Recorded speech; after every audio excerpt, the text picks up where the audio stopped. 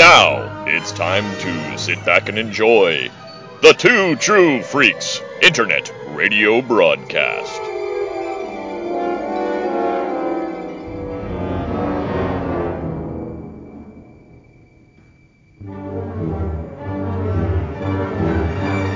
Disenfranchised by the modern comics industry, producer Paul Spataro, Dr. Bill Robinson, and Scott H. Gardner now ply the time stream in a never-ending quest to rediscover and reconnect with that unique brand of fun and excitement that can only truly be found in good old-fashioned, randomly selected comic book back issues.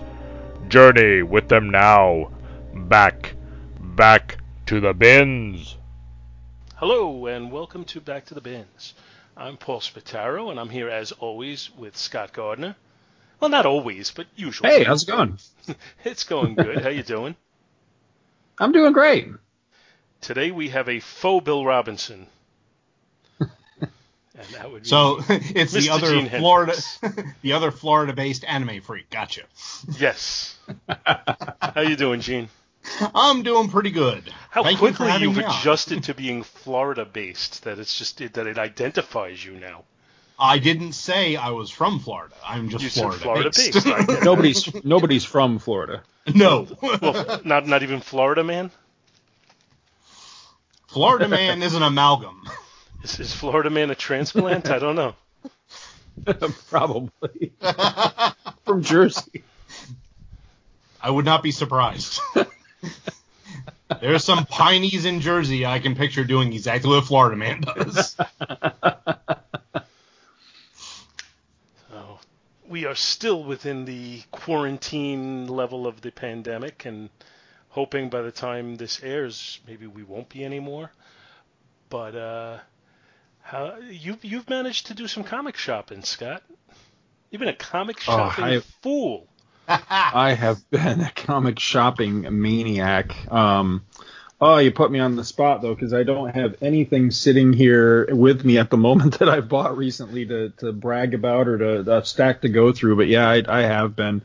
And I expect to be here again in the future, too, because I wish I could remember who it was. But I thought that it was Christopher Warden, but he says it wasn't him. But somebody... I can't remember. It was either in our Facebook group or maybe they private messaged me or something. But somebody a while ago tipped me off to the fact that mycomicshop.com has a selling option. So the other day I was just playing around on the internet and I was like, hey, I remember somebody mentioning this. Let me go in and look at it. So I went in and I read the whole thing on there and I was like, this sounds like it might be all right. So I went in and started putting stuff in, and the next thing I know, I'd sent them $70 worth, in shipping costs worth of books, mostly like paperback books and stuff, because I found out they bought paperback books. I'm like, who buys paperback books anymore, Now, My Comic Shop itself buys it for you, or they're taking them on consignment? They do both, but I didn't do any consignment. I just sold straight to them. So what you do is you make a list of what you have available. They have a thing where you can go in and see if they're buying, like what they're buying.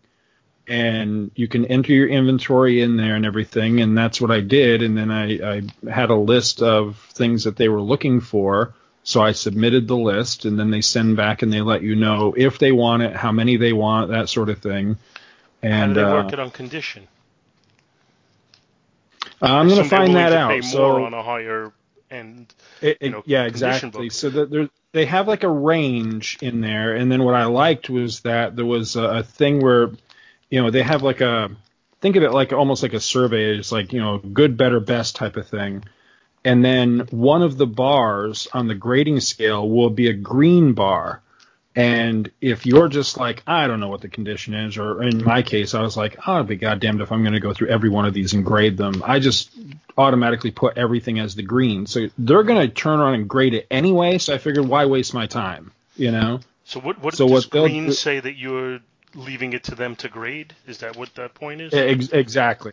Yeah, exactly. Yeah, it says something on their site like, if you don't know the grade or, if you're not a grader or whatever, then just check the green. So I did that with everything. I'm like, they're going to grade it anyway. So I was like, I don't care. I just want to get rid of this stuff. So that was my thing, is that basically I sent them anything that I just want to get rid of. I mean, yes, I'd like to make, some money on it, but ultimately my goal is to just get it the hell out of my house, And so that's what I did. And I cleared out 4 huge boxes of, again, mostly paperback books, although there were some comics in there too.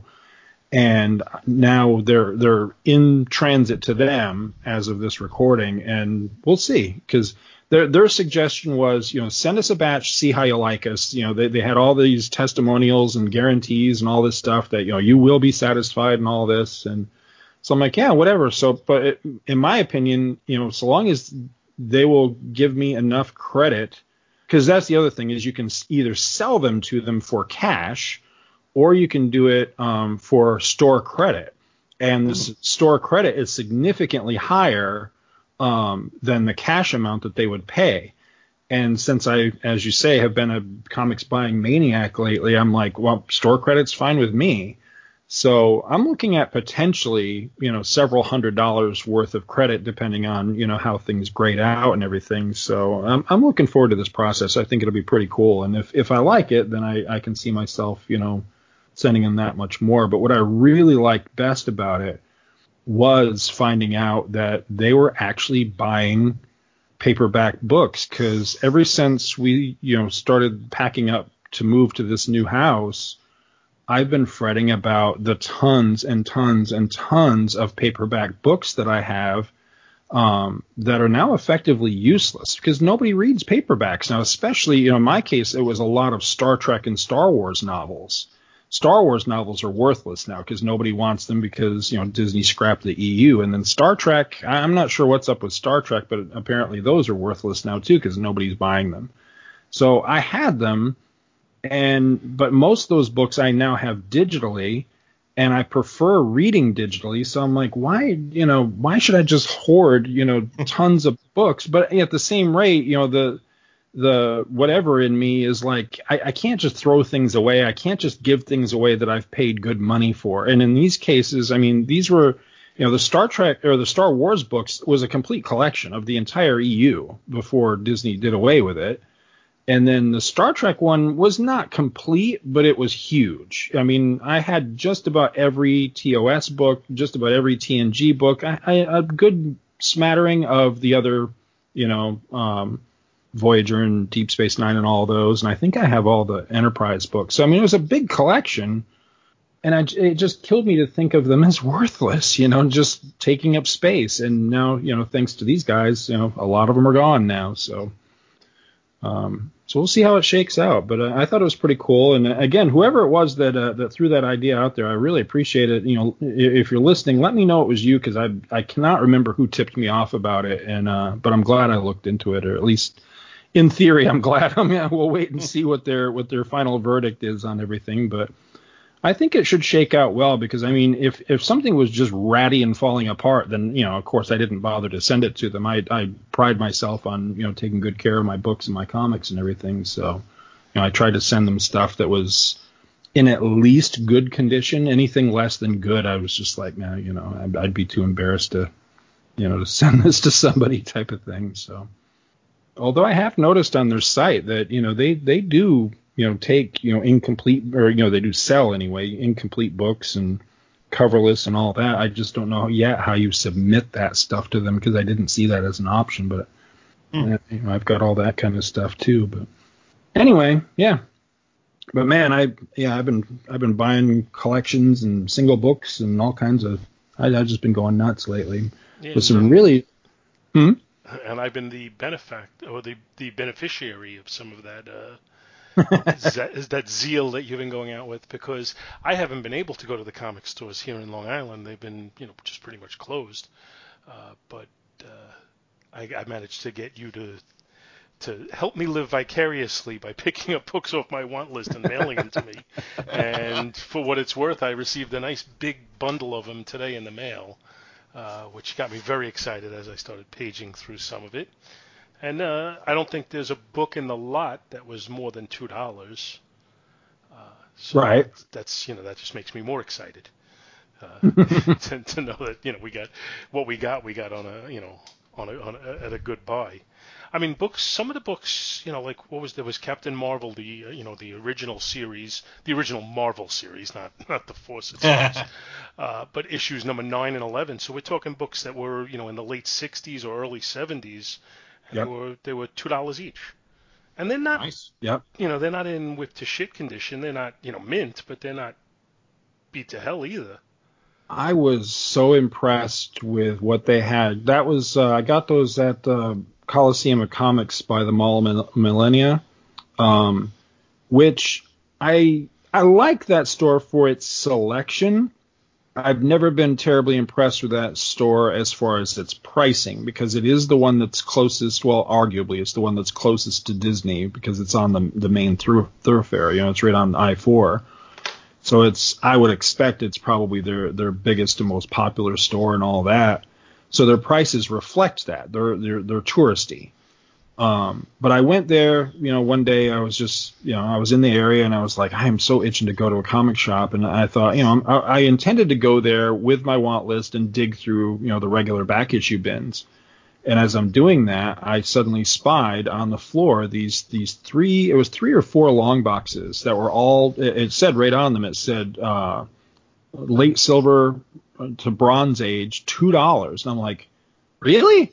So, I plunked my ass down on the floor, started digging through these boxes, and I was impressed by, they had some really good, I could have gone broke in there, and I did spend a fortune in there. I went, I think I did 3 different trips there, and I ultimately got pretty much everything I wanted, but I still could have bought more. They had huge runs of Marvel Western stuff, which I know nothing about. I don't really have much of it in my own collection or anything, but just the fact that they were just huge runs of this stuff in, as you say, pretty good condition and everything. Just older stuff you just never see cheap. I was so tempted to buy them, but I already had spent, way overspent at that place to begin with. And then another comic shop that's closer to where I actually live now, I stopped by there just to see if they were open, really, and went in and was digging around, didn't really find much, and I was just on my way out, and there was a lady working the counter I had never seen there before, and she just happened to ask, she goes, were you looking for anything in particular? I was just looking to see if you guys had anything new, that I hadn't already seen. And she said, well, did you check the boxes in the back? I'm like, what boxes in the back? I go back there, and it was probably 20 or so long boxes of dollar books. And she said something to the effect of, like, the owner had just bought them, hadn't even sorted them yet. So I'm like, I was like in the back, and I'm just yanking stuff, And ton of great stuff. And yeah, it was pretty obvious that somebody had just bought this collection and had not gone through it yet, because I got some really nice books for $1 out of there. But the one I was probably, strangely enough, the book I was probably happiest to get out of there was a book I didn't even know existed. It was Valkyrie. It was a one-shot from 1997. I'm trying to remember who. I think it was J.M. DeMatteis was the writer, I think. But I'm flipping through it, and I'm like, I've never even seen this before. I didn't even know it existed. And then the very last page, there was a dedication to Mark Grunwald. And that got me right where I live. I'm like, oh, so now I got to get this book. So I picked it up. I haven't read it yet, but maybe I'll throw it in a future episode, because it looks like fun. But yeah, just some really good stuff in there too. So I've had some good luck lately with the shops. But I think what it is, I think in this area, I think people are just they're still skittish about going out and shopping and everything. So that's played to my benefit with the comic shops, because I had them. Each time I went to these shops, I was one of maybe like 3 or 4 people in those shops. So the back issue stuff's just sitting there, and and when they throw the new stuff out, onto the floor, I was lucky enough to just be amongst the first people to dig through it. So I'm loving it. And so am I, even though it's only vicariously. But I got a box of So comics to show for it, so I'm happy. So will Dave Pasquarella, because I picked him up some war books. He loves the war books. Yeah, he does. Superman and the war. That's his thing. Well, somebody was chiding us about, there was a book he posted up a picture of, because he's been posting a lot of pictures of Superman books. And there was one he posted up, and I commented on it saying, I've had this book for, decades and never read it. And he said, same thing. So I messaged him, and we were talking offline, and I just told him, I said, let's get together and do an episode, and we'll cover that book. And he's like, yeah, so we're going to do that at some point. So cool. We'll see what comes of it. Well, Dave's usually pretty good on being available, so I would say that could work out. So today, now, Gene, you had picked out this book quite some time ago.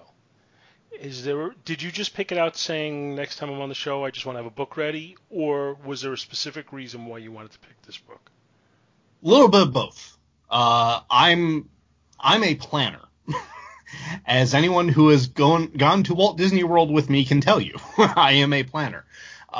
So I know that there are times when there are certain people on the show that have to be on assignment, and you may be looking for guest hosts. So it's just easier if I have something ready to go. So I figured I'll take this book, which I really, really like, for reasons I will get into when we cover it. And I'll just write up a synopsis, and that way, next time Paul calls, bang, there it is. And, hey, it worked. I will tell you that Scott and I, and to a lesser extent Bill, but the three of us have been trying to have that attitude for, how long am I on the show now? From day one. We've set up chat rooms where we could share with each other, and the idea is I'm going to have a Marvel, a DC, and an indie picked, so that whatever it's my turn to do the next time we record together, you already know which my book is going to be, and you'll have had a chance to read it. And we've been trying to do this for years, and it never, ever works for us. It works. Just doesn't. It's always by the seat of our pants, and we just can't, we just can't do it. I don't know why. There's really no logical reason why we can't, but we can't.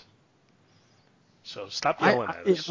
When the last time we really made a conscious effort to really knuckle down and be like, okay, we're going to do it this way. I was so intent that it was going to work. And then I was just thinking about this recently. I was like, those books that I had lined up, that I had picked, that I sent to the guys and everything, it's got to be like a year ago that I read those books now. I totally don't remember anything that happened. So it was a great idea and concept. Mm-hmm. It just doesn't work. Well, it works for those of us that don't have to do it every week. Right, yeah. Exactly. I wrote this one synopsis up, and it's been sitting there just in case. Yeah, if I was an occasional guest on the show, I think I could have that ready. Yeah. Right. Which makes it easy for the short notice. Hey, they can't make it tonight. Can you come on? Okay, yes. Which, to be fair, more often than not, that is the way I contact you. I usually don't give you a lot of advance notice. Just means I have to write up another synopsis after tonight, so that I'll have the next one ready. Yeah, well, the synopsis for my book I did this afternoon. So, once again, seat of my pants. So, we're doing Marvel DC Indie, and you've got the Marvel, so we might as well jump into it. All right. Tonight we will be covering The Mighty Thor, issue number 355, which I am reading out of my Thor Visionaries Walter Simonson Volume 2, which I just happen to have signed. I'm holding up to the microphone so you can see that. And this has cover date of May 1985. Holy crap, this book is 35 years old. On sale date, February 12th, 1985, and thank you to Mike's Amazing World for that. Scripter, Walt Simonson. Guest artists, Sal Buscema. Letterer, John Workman. Colorist, Christy Scheel. Editor, Ralph Macchio. Editor-in-Chief, Jim Shooter. And on the Walt Simonson cover, we have Thor wrestling with a giant of a man. Opening the book, we find the title, The Icy Hearts, or My Dinners with Thor. And suddenly I'm flashing back to a Rocky and Bullwinkle cartoon. The splash page shows Thor in the foreground, unconscious and wrapped in furs, with his head bandaged. Near him is a pit with a roaring fire, which is not melting the ice that the room is made of. In the background is the large man from the cover, his upper half hidden in shadows, and he is holding Mjolnir in his right hand. The man playfully flips Thor's hammer into the air and then catches it. Seeing that Thor is waking up, he quickly places Mjolnir on the nightstand with a chunk. Thor awakes, partially delirious, remembering the avalanche that buried him at the end of last issue. Noticing the stranger, Thor demands to know who he is and if Thor has died and been transported to Valhalla. The stranger, now fully revealed as an old man, is carving something out of ice. He says it is not the Hall of Heroes, but his home that Thor is in. He informs Thor that Hela caused the avalanche and that if he wanted Thor dead, he could have just left him buried in the snow. That discussion is put on hold, though, as the host demands that Thor wrestle him for the right to eat supper. Thor is worried, since his host is easily twice his size, but knowing the rules of hospitality, Thor complies. It is a very short fight, resulting in Thor losing. His host carries the Thunder God back to bed and calls for food, which is brought by servants made of living ice. While Thor eats, his host goes back to carving. Thor relates how Odin has been lost, having fallen into a fiery crevasse along with Surtur. His host rebukes Thor for whining about his father's death, which upsets the Thunder God even more. Thor is told that his host and Odin were old friends, and that he knew Odin even before Thor was born. The host blows out the candle and bids Thor sleep, which he does almost instantly. We now cut to the streets of New York City, where the Warriors 3 are taking in the sights. They enter Macy's, and Volstagg is fascinated by the non-stick cookware. He says that if they had this in his house, he might never have to leave home again to avoid washing the dishes. Not too far away, the Lady Sif is walking with Beta Ray Bill in his non-horse-faced form. She is worried about what is happening in Asgard, since they are stranded on Earth and haven't had any news. These two are so deep in conversation that they don't notice a trio of people clad in gold armor enter a jewelry store after the alarm is scrambled. Back in the icy wastes of Asgard, Thor wakes up to find his host carving once more. When Thor gets up, he is taken on a tour of the lands around the cave. During the lecture about the Arctic Circle of Life, Thor asks his host for his name. Even though he has had many names, he tells Thor to call him Tiwaz. Editor's note. Tiwaz is the name of the Norse T rune, which looks like an arrow. One of its meanings is primal father. They then head back to the cave, and Thor sees Mjolnir sitting on the table for the first time. This causes Thor to wonder how Tiwaz carried it there, but he's told that it's easy for the unliving ice servants to do. As it is time for supper again, Thor and Tiwaz wrestle. Thor lasts a little longer this time, but still beaten easily. This time, however, Tiwaz eats with him, and they talk about why Thor stays on Earth. Thor then goes to bed and once again quickly falls asleep. Meanwhile, in the castle of Loki, two figures teleport in. They're Loki and Lorelei, who are plotting how Loki can take the throne now that Odin is gone. The easiest way, obviously, is if Thor backed his claim, and Lorelei will be an integral part in that plan. The next morning, Thor wakes up to see Tiwaz breathe life literally into one of his ice carvings. This causes Thor to jump to the conclusion that Tiwaz is actually Odin in disguise. Tiwaz takes Thor up to the balcony and explains that while he was once a sky god, and even called All-Father, he is not Odin. To prove his point, Tiwaz says that Odin, even in disguise, always only had one eye, while Tiwaz has two. He further explains that while he was once a sky god, he grew weary of the job and retired to the frozen north. Thor is still confused by the origins that he's heard of Odin, one from Odin's own mouth, and the other from his discarded eyeball. Tiwaz tells him to believe the words of his father over that of a disgruntled floating eye. Even so, it is time to eat again, so they must wrestle. This time, Thor is the one that wins, throwing Tiwaz over his head. To this, Tiwaz roars with laughter. This is the indication that Thor is now fully healed and ready to head back to Asgard. Thor doesn't want to leave, but since he feels that Odin's loss and still feels very at home with Tiwaz. In response, his host quotes from, and now I'm always going to get this wrong, Ecclesiastes, chapter 3, verses 1 through 4, which states, "There is a time for everything, and a season for every activity under the heavens. A time to be born and a time to die, a time to kill and a time to heal, a time to mourn and a time to dance." Thor is still depressed, though, and one of Tiwaz's creations speaks up, surprising the Thunder God. She says that they only all live for a day, since they melt before the fire at night. They still enjoy living for their time, and she said that Odin surely enjoyed his life as well. As she melts away in Tiwaz's hand, she explains that this is their home, but Thor belongs on Midgard. This convinces Thor that it is time to leave, but he asks Tiwaz to come with him. Tiwaz declines the offer, gives Thor supplies to get him back to Asgard. They say their goodbyes, and Tiwaz points Thor in the direction of some other wanderers in his territory. Thor sets off, and Tiwaz wishes him well. Thor walks overnight, and the next morning he meets up with Frigga and the Asgardian children that had been sent away by Odin before the great battle.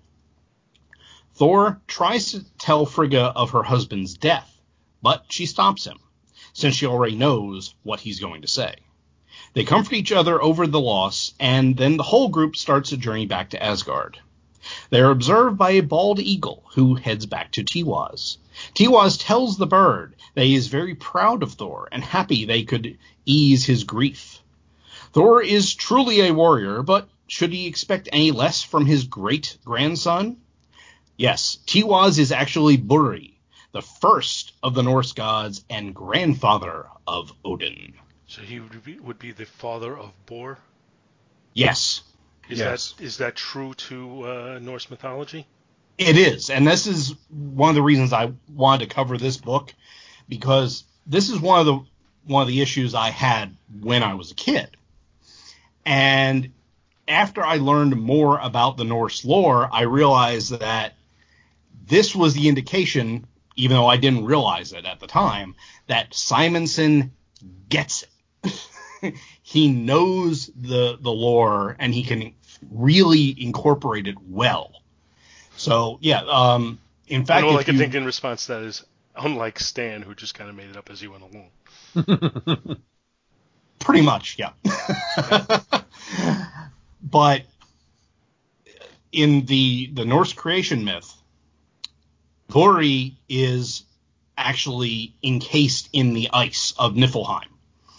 And he is slowly freed over time, and he eventually marries a giant's daughter, begets Bor, who marries a giant's daughter, who begets Odin and his two brothers. So if you think about it, Bori is the only true 100% god. Everybody else is mixed with giant blood. Which is why, if you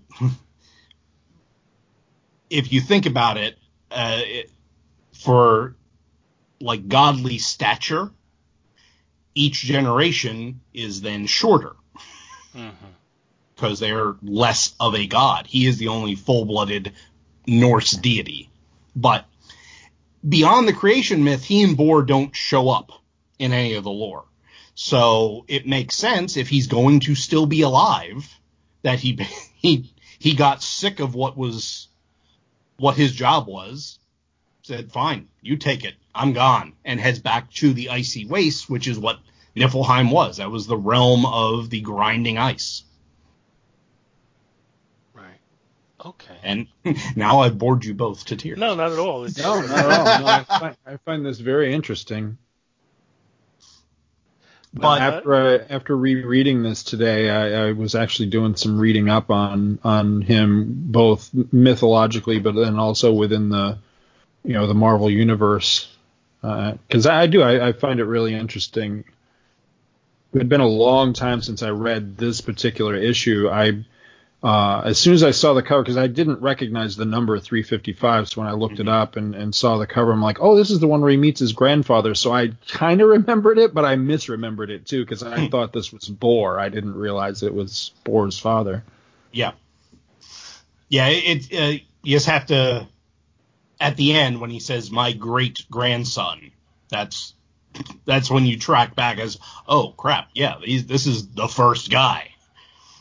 So now, in relation to Thor's life, when did Odin lose his eye? In Norse mythology, not in Marvel Comics. He lost his eye fairly early on, because the whole reason he gave up his eye was he needed to sacrifice something to gain wisdom from the well of Mimir. And if you think of it this way, the well is the font of all knowledge. And if you throw your eye into that well, you can now see all of the knowledge in the well. So that was pretty early on. So I would say that it was it doesn't definitively say where Thor is in his life, but it was either before Thor was born or when Thor was still very young. Okay, but in the comics, he doesn't lose his eye until well into the Thor run. Yeah, in probably like the Roy Thomas era, I would say. And yet, the way he's talking here, it's as if it's adopted the continuity from the mythology and not from the comics, because they talk about Odin, not having an eye like forever. Yeah, that was Simonson trying to match things up more, Right. and the whole thing between what Odin told him and what the eye told him, that goes back to when Roy Thomas was doing the Ring of Nebelung in the comics. Issue 300. Right. It was a little before that. It concluded in 300, didn't it? Because it concluded when Thor went back, and that's when he discovered that all of the Asgardians' souls had gone to Power the Destroyer to fight the Celestials. So that was the whole Eternals saga. Mm-hmm. So it was only, if you think about it, it was only 5 years before this, give or take. Right. Yeah, and that's the thing that kind of throws me off a little bit, because I am still, for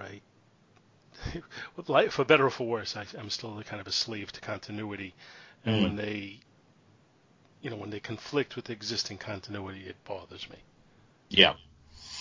And I understand that the mythology continuity should trump the comic book continuity, but it's like you made your bed, now you have to sleep in it. And then then you go into the point you made, that Simonson did his research, he knows the mythology, and he's trying to be true to it, whereas like I said, Stan was going by the seat of his pants, and just throwing out whatever felt convenient for him, and just creating his own mythology and his own myths wherever they were convenient. So it's hard for somebody who did the research to then be locked in to the haphazard way of presenting it. Yeah. I like the idea that, okay, there was some of this stuff that happened, but you had this thing that got plucked out of someone's eye and thrown away. The eye is just disgruntled. He's going to tell you whatever he wants to tell you just to try and hurt you. So maybe you don't listen to him. So that could be used as kind of okay, maybe not everything we've heard so far is quite true. But yeah, I was just thinking that too. That I think that's one of the things, because I'm with Paul. I tend to be the continuity guy, and I get really, really annoyed when other writers don't. They're, I don't want to say slaves to continuity, but when they don't respect the continuity and they don't try to stick to it. However, I think with the Asgardian aspects of this title, I think it kind of lends itself to being a bit nebulous, because that's the way myth is. Mm-hmm. When I was reading up on this guy today on Thor's great grandfather, his origins, the character's origins in myth are in great dispute. There's several different versions of his origin story, essentially. And I kind of like that. It's when it comes to the mythological sense, that's why it would be myth, because it goes back into antiquity and, stories that were handed down verbally and that sort of thing. So, the thing with Odin's Eye, because that ties more into mythology than it does into Marvel Comics continuity, I think you can kind of forgive it a little bit easier, or as opposed to, 5 years ago Superman said this, and now he's saying completely the opposite in this new issue that came. That's different. That's somebody being ignorant, as opposed to somebody making a conscious decision that, okay, I'm going to play a little fast and loose with this because I'm trying to, tweak continuity, or, in Simonson's case, as Paul said, make it a little closer to, the actual mythology. That's one of the things I really liked about this run, because I discovered Thor through the Simonson run. When Chris Honeywell was downsizing his collection back when we were kids, he sold me his whole Simonson Thor run, and I sat down and started reading it and just absolutely fell in love with it. But prior to that, I had great disdain for Thor as a character. I thought he was just a big sissy, and but then I fell in love with him because of this. So now it's hard for me to go back and read the earliest issues of Thor, especially the Stan stuff, because especially the first couple of years of that were just, it was so seat of the pants. Nothing made any sense. Loki wasn't Thor's brother when he first came along. Just all this wackiness, and it took a long time before you could see that anybody was actually picking up a book to research mythology.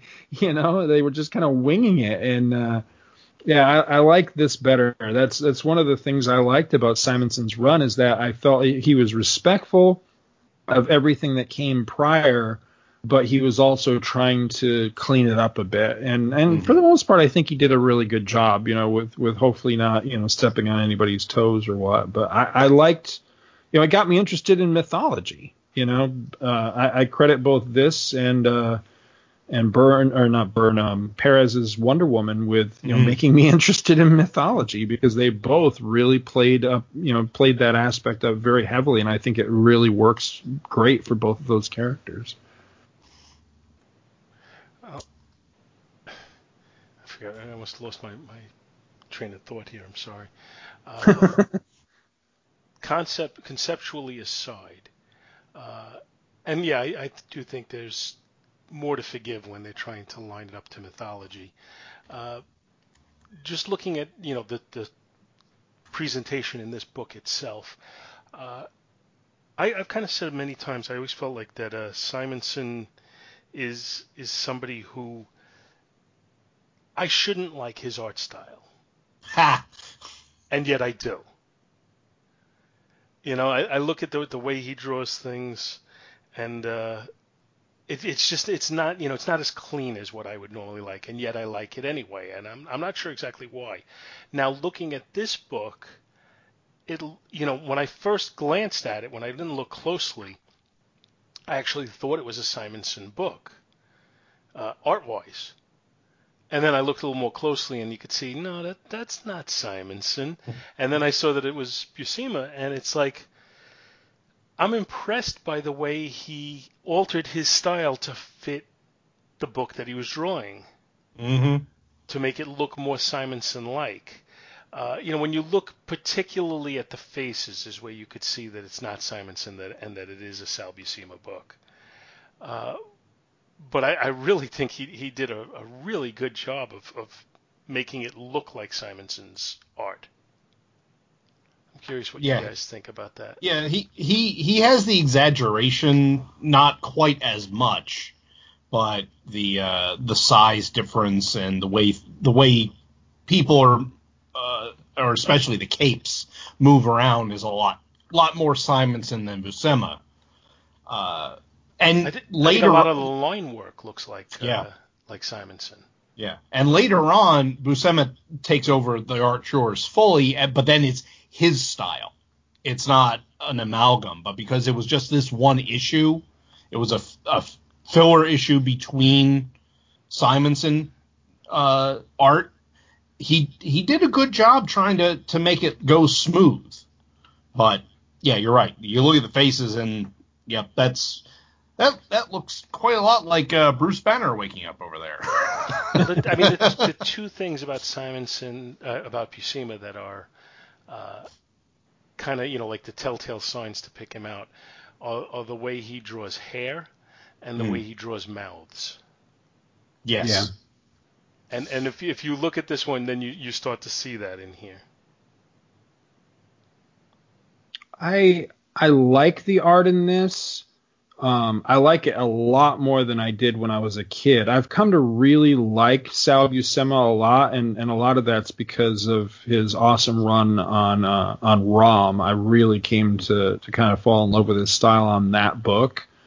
But as a kid, I really didn't like his style, and I can remember great disappointment when the Simonson drawn issues of the Simonson run would be interrupted by other artists. And so when I first, I don't think I remembered it from the cover, but when I flipped to the first page and saw, because I could tell right away that it wasn't Simonson, I remember thinking, oh, it's one of those issues. But I kind of had to, take that back, because I do like this. Now, I like Simonson's, art a lot better on his stories, but this is good. I mean, I really like this. But one of the things I like about it is that while it's clearly Buscema, he is drawing with kind of like Buscema through a Simonson filter, and I kind of like that. It's kind of neat, because there's certain aspects of this that I almost wonder if Simonson didn't either ink it or touch it up or something, because especially on the page where the old man, I cannot remember this guy's, what was it, Tiwaz, where he is recounting Odin's possible origins. Those two panels, the two mythological panels, really strongly look like Simonson there to me, like possibly inked by Simonson himself, but there are no other art chores listed here other than Sal Buscema, so I'm assuming he did the whole thing, the pencils and the inks, but it doesn't say that. Well, he did on this one, because if you later on in the run, towards the end, where Thor has the big confrontation with the Midgard serpent, that was layouts by Simonson and finishes by Buscema. And you could tell. You could tell this is a Simonson thing inked by somebody else. Right. But this, I think this is Buscema aping both Simonson's style, and I'm trying to look it up now to see who the artist actually was on the original Ring of Nebelung run, because that image of the four gods around Odin's spear is directly out of that. That wasn't Simonson 2, was it? Because he actually had. I don't think runs. it was. No, it wasn't. I think it might have been John Buscema. Maybe. I think a lot of people forget about that earlier Simonson run because it's just not as well remembered or maybe as well regarded as the later one, that's with Beta Ray Bill. But there is an earlier one that I thought was really good too. I think Roy Thomas wrote that, if I'm not mistaken. Okay, the Rings of Nibelung issues were drawn by Keith Pollard. Yes. Here it is. This image is from Thor 294. So that was Keith Pollard and Chick Stone doing the art on that. Keith Pollard was a hell of an artist too. Oh yeah.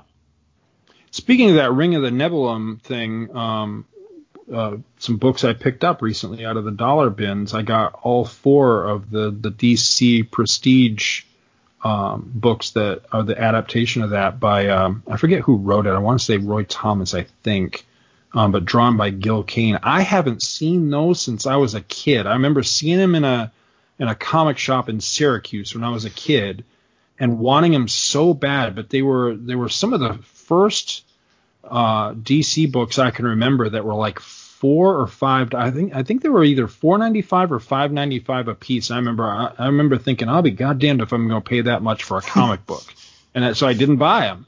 But I've wanted them all these years, and this is the first time I've seen them again. That had to be over 20-something years ago, probably pushing 30 years ago that I saw those, and they just showed up in the dollar box. So I was like, all right, I'm snagging these. So. So your patience paid off. Yeah, I don't know if you know what I'm talking about, but they're really pretty books. I can't wait to read them. No, I've never seen those before. I'm gonna have to look them up. I don't think I have either. Yeah, like I say, this is the first time I've seen them in all those years, but they're really nice. They're in that DC Prestige format that had to be pretty new at the time. I'm trying to remember what year those came out. I want to say. It's in the 80s. I'm thinking like mid 80s, probably right around the time of Dark Knight Returns and that. I just looked it up. It looks like it was 1989, 1990. Oh, okay. It was later than I thought then. Oh, wow. Yeah, but they're nice, and I had totally forgotten that not only are they Gil Kane, but they're in an adult format. So there's a lot of nakedness in there by Gil Kane, which I'm all for it. So yeah. Good stuff. I'm going to have to seek those out now. Just because want list keeps growing. Yeah, I know, the problem right? when you try and limit a want list. Want lists don't like to be limited. Yes. No, they do not. They have minds of their own. No, about a month ago, I was thinking, it's actually possible for me to complete my want list. What am I going to do when my want list is complete? And then I sat down just this past week and was doing searches for particular artists, like, runs by particular artists. And I probably quadrupled my want list now just doing that of books that I want to get by particular artists. So, your want list laughed at you.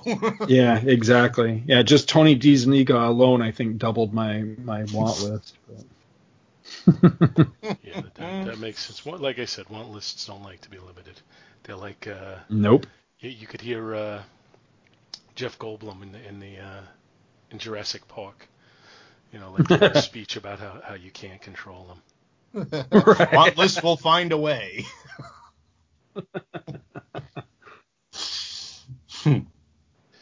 So, the story is terrific. We really didn't talk about it other than the fact that it's adapting, the mythology. It's touching. It's a very touching story. I like this. Did he ever come back? Did we ever see him again? Yes, actually, he came back in the New Mutants. That's right. I read that today, and I totally forgot about that. Yeah.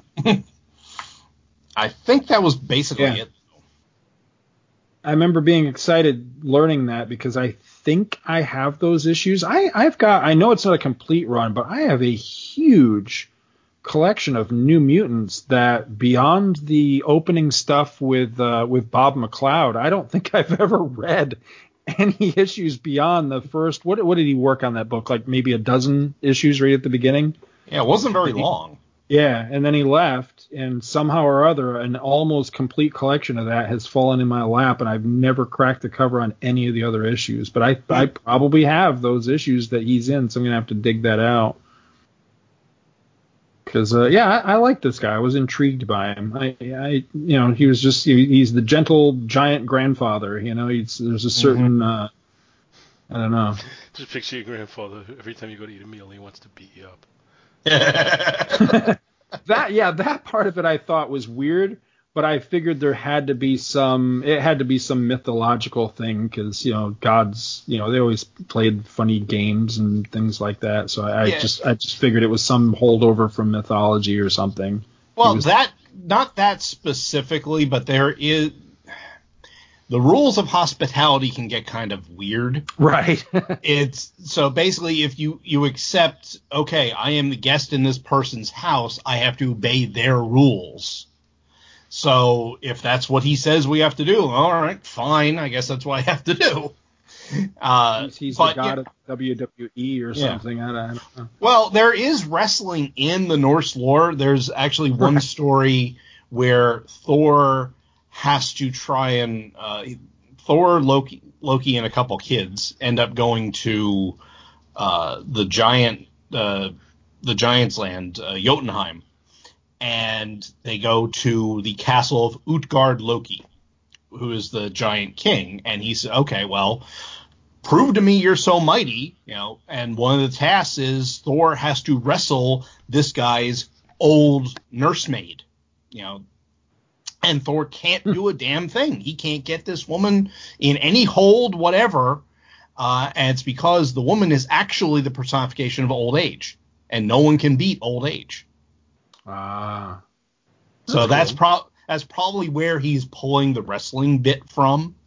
But if you think about it, how are we going to make sure this warrior's ready to go back to what he's supposed to be doing? Well, make him fight. If he can beat someone twice his size, he's ready to go. Right. So it works out on a number of levels. I like Thor with the fur cape too. I think he looks kind of cool with that, with his regular cape underneath the fur cape. It just looks cool. He doesn't have his helmet either, I noticed in this, which I kind of liked. Yeah, that got knocked off at the end of the previous issue in the Avalanche. And yeah, there's only so many things that that his great grandfather can pick up and carry, Now, what was the battle on Earth that had just concluded here that they're talking about? Was that it wasn't the mutant massacre thing, right? No, this was when Surtur and his fire demons came to Earth as a ruse to try and get them to open the Rainbow Bridge so that Surtur could go to Asgard. So I remember the Surtur thing. I totally forgot that he ever came to Earth, I guess. Yeah, all the fire demons were on Earth. So the Asgardian army and the Norn army and the Avengers and the Fantastic Four, and everybody was here trying to beat them back. So during the Surtur's battle with Odin, Thor, and Loki in Asgard, the Rainbow Bridge was shattered. And if you remember the rest of Simonson's run, even into DeFalco and Friends, Asgard's adrift. It has no connection to Earth anymore. So that's why they can't get back. And the previous issue, Sif, was able to go back, found out about what happened to Odin, and then return to Earth and say, okay, guys, we got to wait here until they can figure out how to get us back, which happens, I think, 3 or 4 issues down the road. Just before Thor turns into a frog. I remember all this stuff in the vaguest of senses. I am so overdue for a complete reread of this whole thing.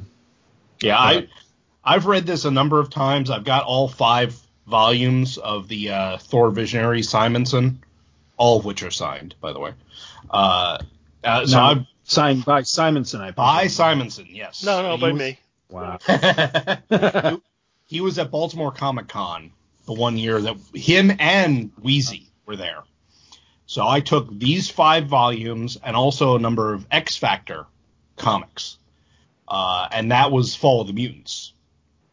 So I had Wheezy sign the Fall of the Mutants stuff first, and then I was in line for Walt, and he signed these. I hand him the X Factor ones, and they happened to be, it was a triptych cover. And he stood up, held up the issues, and to the rest of the people in line and said, "Hey, look, somebody's got all 3." And at the end of it, I said, "Thank you very much for introducing me to my religion." He said, "Oh, well, I'm glad you're enjoying it." That is a dude. I am very jealous. That is a dude I would totally like to meet, but I'd have a hard time figuring out the books I'd want to get signed by him, because there's so many of them. I know that there'd definitely be at least one Star Wars one in there somewhere, because I love his run on Star Wars. Oh yeah, he's done so much great stuff. Yeah, one of the early Star Wars issues I had was the Bazaar issue, where Lando and Luke go to the junk planet. Yep. And that was some gorgeous Simonson art.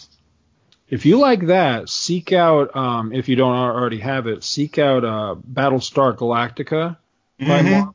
You can find those in the cheap bins, and I can't speak to the quality of the stories, but the art is beautiful, because I'm trying to remember which way it goes. He either came to Star Wars from Battlestar Galactica or went to Battlestar Galactica from Star Wars. I forget. I think it was Battlestar Galactica to Star Wars. Yeah, but I mean they're kissing cousins. I mean he worked on both about the same time, and so the art style, it's consistent between the two, and some really, really nice stuff. But yeah, I have a few of those issues as well. Yeah, I've long been a fan of Simonson. He's one of those artists that I'll read just about anything he works on, just because I really like his style. I love his stuff. Yeah, well, it kind of goes with what I was saying though. Like, I enjoy it, but I look at it and I think this is not something I should enjoy. I'm exactly the same way. I mean, really, if my very first comic was a Hulk comic drawn by Sal Buscema. I love the art of John Byrne. I love the art of Jose Luis Garcia Lopez. Praise be his name. I love these people that can draw things that look anatomically correct, perfectly proportioned and everything. But I also love Simonson. It doesn't fit, but I don't care. Yeah, there's actually a decent number of artists that I could say the same thing. That, if you look at them, they definitely do not fit the definition of the kind of style that I enjoy, and yet I do. And in some cases, it's clearly nostalgia. It's, they were on a book that I really enjoyed when I was a kid, and because of that, it's carried through, and I still like it. In other cases, it's there's things that I didn't like when I was a kid that I've grown to appreciate as I've gotten older. I would say Simonson might be in that group. Gil Kane is in that group. I liked a lot of Gil Kane's stories when I was a kid, but I didn't like his art. His art was too harsh for me. But then as I got older, I started to really, really appreciate the dynamism of what he presents, and the style grew on me more and more as time went on. But he's another one though. Like, if you look at it, it's not necessarily the clean art style that I would normally go for. And his anatomy, right. Gil Kane's anatomy is often wonky. But I love his art now. So I completely agree with you, because I look at both Gil Kane and Walt Simonson, and I think that those art styles are not very far removed from, say, Joe Kubert or present day John Romita Jr., yet I really can't stand either of those guys, but I love, or there are, I should say, but I love Simonson and Gil Kane. So I've often wondered, what is the difference? And I can't quite put my finger on it, but there's something about their style I love, and the Kubert and Romita Jr. that I just can't cotton to. So I don't know. It's weird, because I agree with you. It's not necessarily the kind of style that that I gravitate to, but there's just something about it I love. So yeah, I don't know. I totally agree. So are we gonna rate this one? Yeah, I think it's about that time, isn't it? It's your All book, right. Gene. A's across the board. How'd you guess? Actually, it is A's across the board. I mean, the cover, Simonson on Thor, done. The story, as we've been going over, it's touched the mythology. It moves subplots along. It gives you a satisfying ending. Gives you a twist ending. It's just wonderful. And the art, Buscema, I love just unconditionally. His work on the Hulk is one of the things that got me into comics. Him trying to ape Simonson and even Keith Pollard for a panel. It just looks great. So yeah, it's A's across the board for me. Okay. The cover, it's hard. Again, it kind of goes to like the same thing that we've been saying about Simonson. I should not like this cover. It's not clear. Like just the angle that it's at. It's so atypical of what we'd normally expect on a cover that I shouldn't like it. The just the positioning of the bodies just doesn't look quite right. And yet, it's very, very eye-catching, and I think I would be very apt to pick this up on the stands. So while I don't think it lays out the way I would normally want it to, I still think it's a really solid color. I'm going to say a cover, rather. I'm going to say a B+, not quite an A. It doesn't quite reach that level for me. But it also, it's also given us a clue as to what we're going to see inside, so I like that. The interior art, I think it's pretty solid. I am a fan of Buscema, and even more so when he shows a little bit of flexibility like this. I'm not quite to A on that either, though. I'm going to say a B+ on the interior art. I think it's really good. It's a good job by him of making it look Simonson-like, but it's not quite A material for me. And the story, I think the story is the best thing of all, because I think is just a solid A. Just very enjoyable. It really gives you something, and at the end you sit there and you say, "Ah." So I mean, what more could you want? So I'm going to say it averages out to an A- book for me. All right. Cover on this one, I really like the cover. I think it's a very dynamic image. However, it's one of those, I'm trying to remember what they call it, like the poster image style covers, where there's not really any verbiage or anything like that. There's no backgrounds to speak of. So it really is just the two figures clashing. So I think I'm going to go an A- on the cover. I really do like it, though. And I mean, come on, who doesn't like seeing their kid give their grandfather a hug? So there's that aspect to it. Interior art, I like it a lot. As I say, I really like Sal Buscema. I like that he's doing a really good job of aping the Simonson style and everything. Although I still think there's vast room for improvement here. So I'm actually going to say a B- on the art.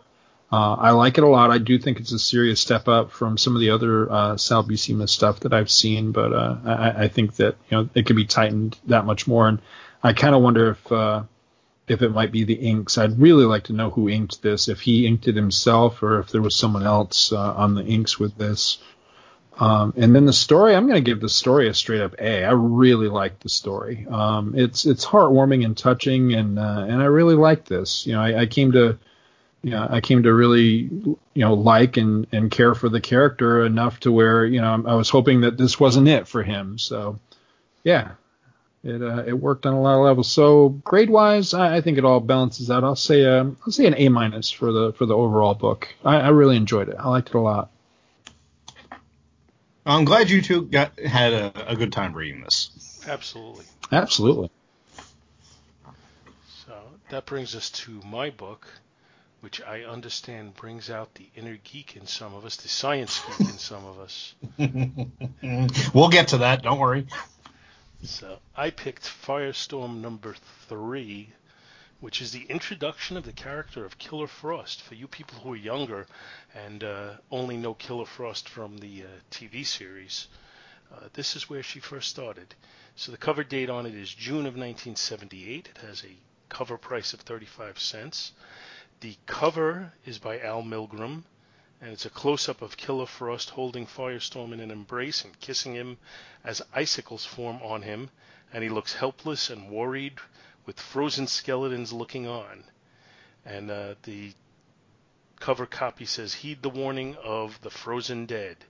Kiss not the lips of Killer Frost," which is the title of our story, Kiss Not the Lips of Killer Frost. It's brought to us by Firestorm's creators, who are Jerry Conway and Al Milgrom, and it's inked by Bob McLeod. The story opens with Firestorm intimidating bookworm bully Cliff Carmichael, who turns the Flash Thompson trope on its ear and bullies Ronnie Raymond for being a jock. However, as we know, Firestorm is a composite of Ronnie Raymond and Professor Stein, who is the subordinate half and subject to Ronnie's control. In this instance, Ronnie is delaying the good professor's appointment at a military air base and is very cavalier about what he's doing to him there. But no worries, as the professor has no memory of the activity as Firestorm and is left just to think he's going insane. So, while Ronnie revels in Cliff's more meek presence, he ignores Doreen, the hot blonde who is very much more interesting than the nerd, but oh well. Meanwhile, Professor Stein makes his way to the Arctic, where they're trying to use his experimental condenser to use heat from Earth's core for energy, because that can't possibly be a bad idea. When they land, the greeting party includes Crystal Frost, who was once a student of Professor Stein and is now in charge of the cooling plant and has requested Professor Stein's presence. Despite her being in charge, the male scientists ignore her and shut her out. She brings the professor to a massive refrigeration unit, several acres in size, where the temperature can drop to minus 1,000 degrees centigrade. Her thoughts provide us with her background, where she attended the professor's class and fell in love with him from afar. She declares her love for him, and she's highly insulted when he doesn't reciprocate. She storms off and stupidly accidentally locks herself into the refrigeration unit, which for some reason doesn't have any safety protocols. After hours, her absence is noted, and the male scientists realize where she is. At that point, she bursts out, declaring that Crystal Frost is dead, killed by rejection, and Killer Frost has been born.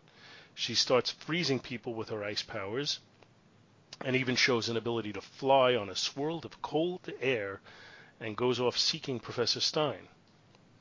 We cut to Manhattan, where Ronnie Raymond is dominating a high school basketball game, but is distracted by goings-on in the stands.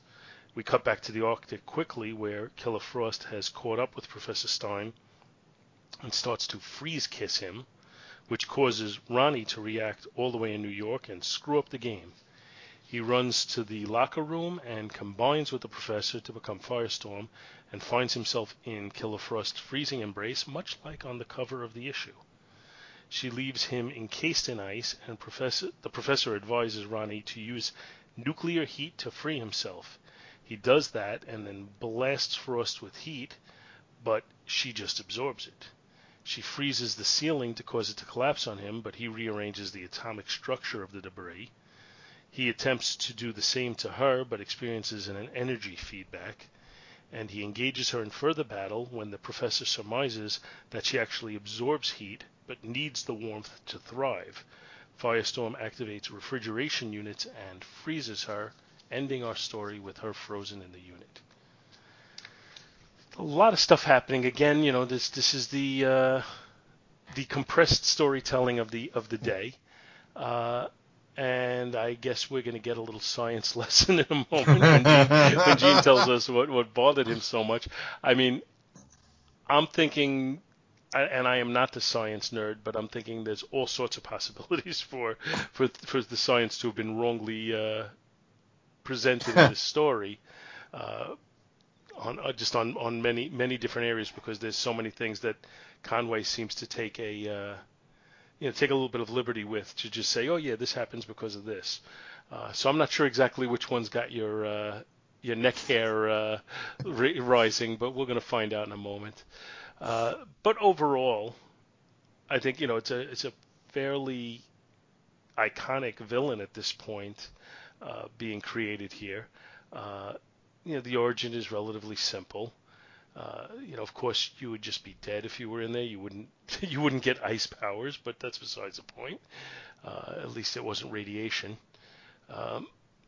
And I do like the dynamic that we're presented between Stein and Ronnie.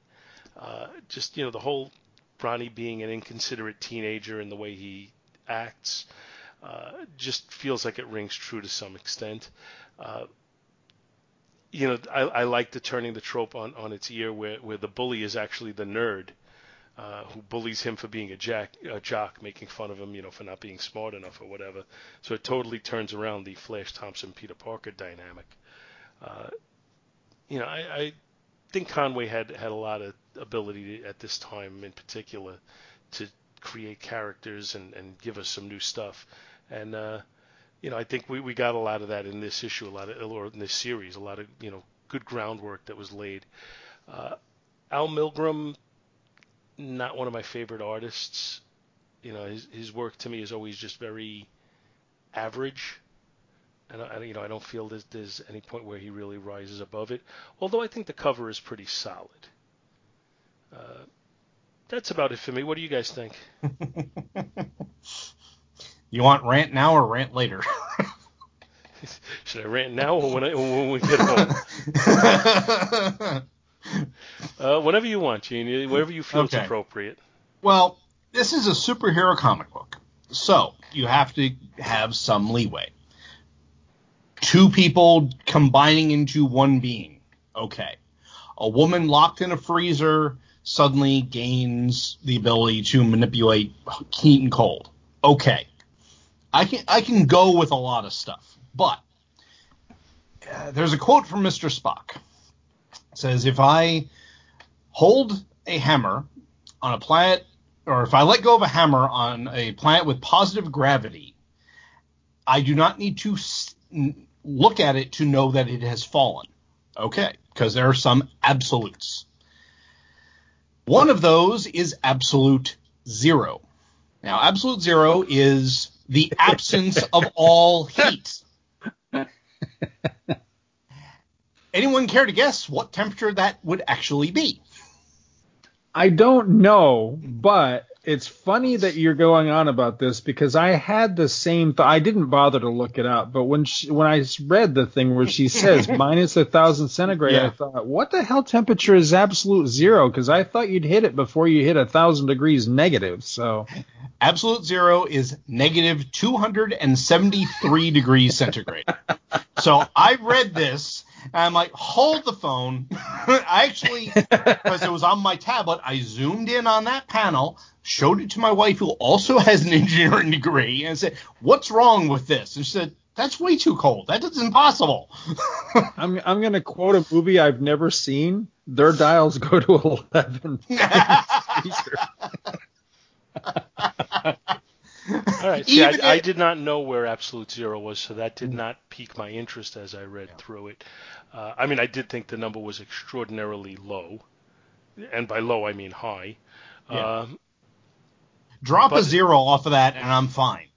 Well, I think for true effect, as a writer, it might have worked if she had dropped it to absolute zero, if that was the number. Mm-hmm. And it wouldn't have taken too much research to find out what that number is, even in the pre-internet days that that Conway wrote this. Or even if it's pre-internet days, don't say minus 1,000 degree or minus 270 or whatever. Just say, and it drops it to almost absolute zero. Done. Right. Slight wording change. No research required.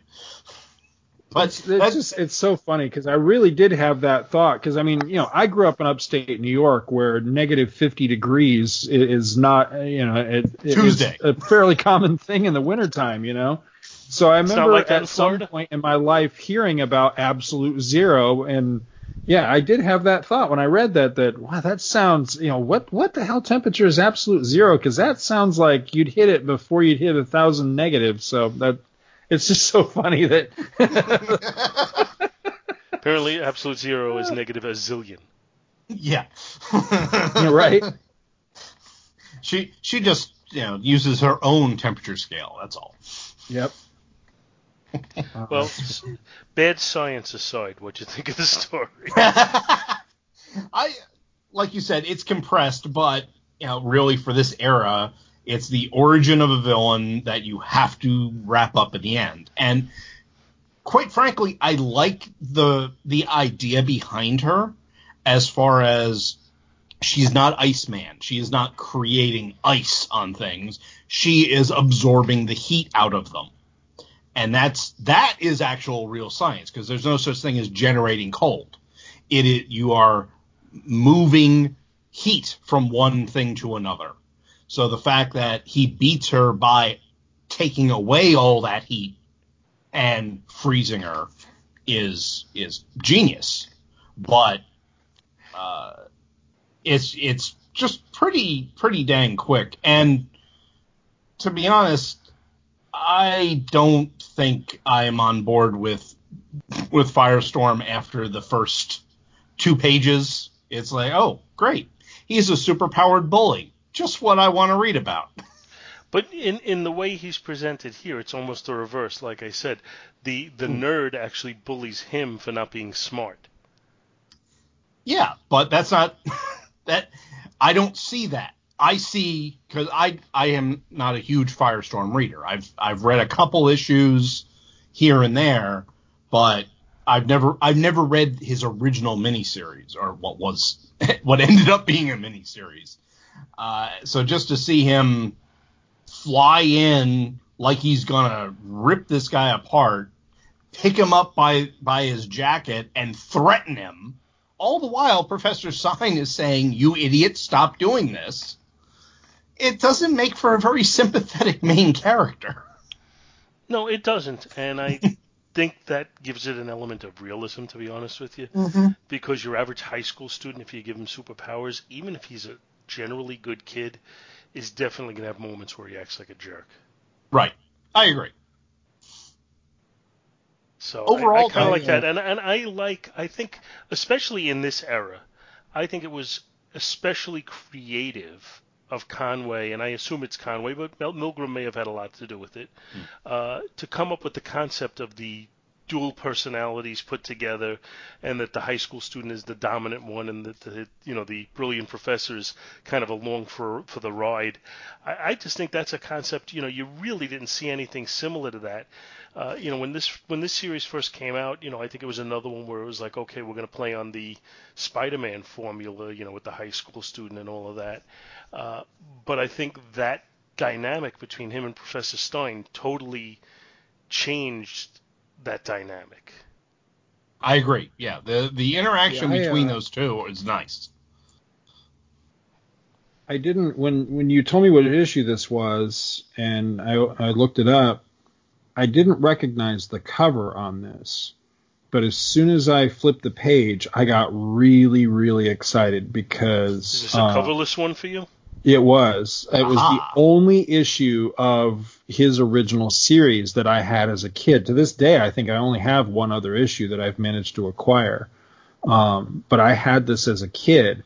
I don't think it's the very first Firestorm story I ever read. I think that was actually either one of the early Justice League issues he was in, or one of my all-time favorite comics is DC Comics Presents, I think it's number 17, Superman and Firestorm, which is a sequel to this story. Star Labs calls Superman in to use his heat vision to thaw out Killer Frost, and sets her loose, and she actually makes Superman her slave through her ice powers. It is a great story. If you've never read it, you need to check it out because it's awesome. The art by Garcia Lopez is absolutely incredible in that issue. I think that was my introduction to Firestorm. But anyway, it's funny. I don't think I've ever said this in all the years that I've been podcasting, but I am a huge Firestorm fan. A lot of that was because of the Fury of Firestorm series just happened to hit at the right time for me, just as I was getting seriously into comics. And that was written by Jerry Conway, so his co-creator, the writer. And then the art for the first, a year or better was Pat Broderick right at the top of his game. And while I can see where you would have a negative impression of the character from this Gene, I would say give Fury of Firestorm a try sometime because it's really, really good. And this issue right here creates a lot of threads that I remember being picked up and run with in Fury of Firestorm. One of the big ones being while Ronnie is kind of an asshole to the professor here in the fact that he's in control of the Firestorm body, so he can make the decisions on where they're going to unfuse or fission back out. And he knows the professor won't remember any of it, so he can kind of get away with doing dirty tricks to him. The thing where he's walking away on page 3 and he says, "I feel lousy about this," that picks up later in the early issues of Fury of Firestorm, where eventually he comes clean to the professor about what's been happening to him, because Stein, I think he loses his job. He either loses his job or he's being threatened to lose his job. Well, he becomes an alcoholic because of it, right? Yeah, he does, and he thinks he's going nuts. I mean, he thinks he's losing his mind because of these blackouts. He literally doesn't remember what's happening to him, and it has some really dire consequences on his life. So Ronnie does do the right thing, and he eventually steps up. And Ronnie himself has something's going on in his. I'm trying to remember something with his dad or something. I'm trying to remember if he had an abusive dad or he just had a bad relationship with his dad or something. There was a lot of Peter Parker-esque drama in the early issues that plays really well, and you come to really like Ronnie as a character. But it's funny, I've heard a lot of comparisons to Ronnie Raymond to Peter Parker, and I think Conway himself has made them, but he actually, to me, he always reminded me a lot more of Richard Rider than Peter Parker. So I kind of like, that comparison a little bit better. Well, Richard Rider was also kind of inspired by Peter Parker as well. Right, yeah. Yeah. In fact, that was, I seem to remember, early on they used to promote it that way. Right. The senses-shattering style of Spider-Man. And Cliff Carmichael remains an asshole for his entire existence. I never liked that character. I think eventually him and Ronnie do come to kind of an uneasy truce, much like Peter and Flash did. I don't know that they ever become true friends like Peter and Flash seem to, but I know that their relationship does somewhat get better down the road. And I'm trying to remember, Doreen, was she Firehawk? Did she become Firehawk? No, Firehawk was the daughter of a senator that's right. That Firestorm had to save at one point. Yeah. I know some of the character. I've read the character. Yeah. Read him in Crisis. I've read him in Legends. So I've read some of his issues. I like the character. It's just when you read these first two, it's like, okay, I don't know what happened in issues 1 and 2, but damn. Right. That's kind of a, this the guy's head's on fire. And he's picking up this high school student, and you can just see Carmichael is scared witless at this point. While it may not be the most, ethical or heroic thing to do, at the same rate, I think it has a degree of realism to it because, who amongst us hasn't had the thought that if I had the powers of XYZ hero, I would do certain things that are not entirely, on the up and up and heroic. If I was Superman, you've heard it, from people before, I'd use my X-ray vision to look into the girls' locker room, or I'd rob banks, or whatever. And here he's he's not being evil, but at the same rate he is not using great responsibility with his great powers. So, but I love it. This to me was like visiting an old friend. I love this character. When I moved to the Atlanta area in the early 90s and had easy access to multiple, really good comic shops, one of the very first things I did was went out and completed my Fury of Firestorm collection. I'm very proud of the fact that I have the entire run.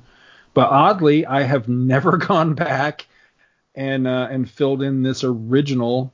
I don't think this was meant to be a mini series. I think it was meant to be a series, but it only ran, I think, five or six issues. Yeah, it was a casualty of the implosion, unfortunately. Yeah.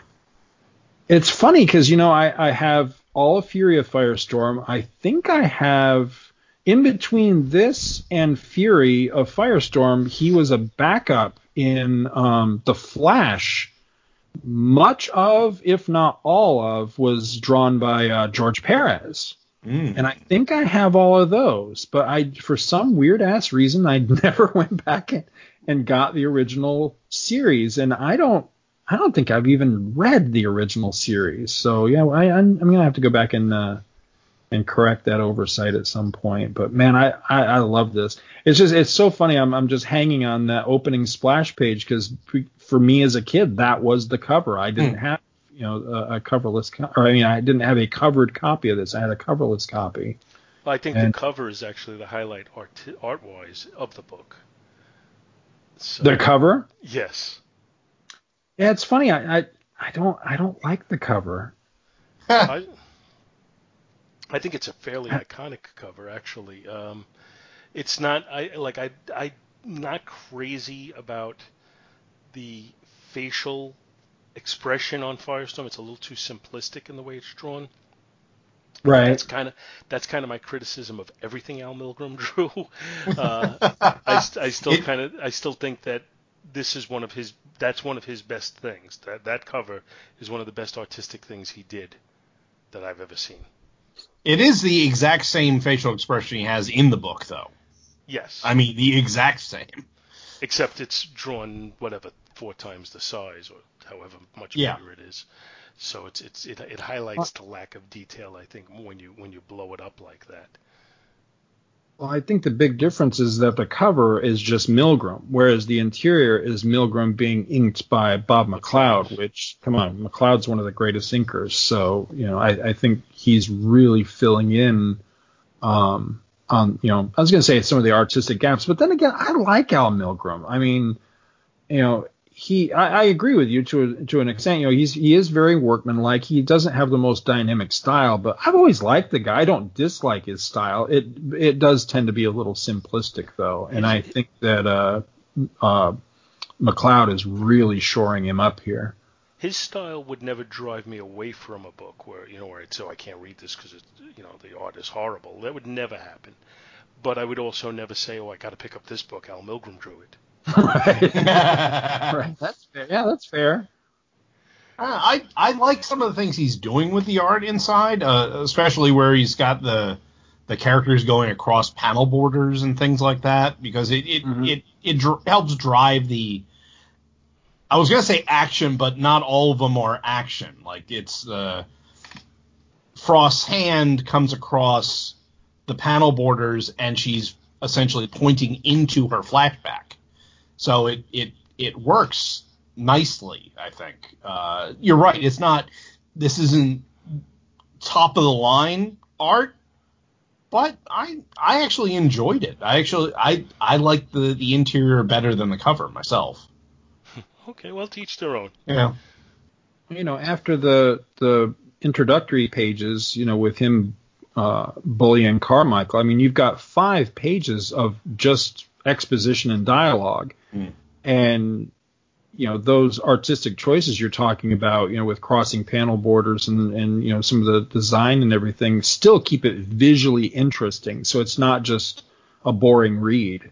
Yeah. And so I think he's got a good visual sense. It's just whether or not you like his individual style or not. Yeah, well, fair enough. And it's not just really not my cup of tea so much. And again, it's not that it would ever drive me away. Just Mm-hmm. I just never think it's, it'll never reach the level of being, exemplary. Right.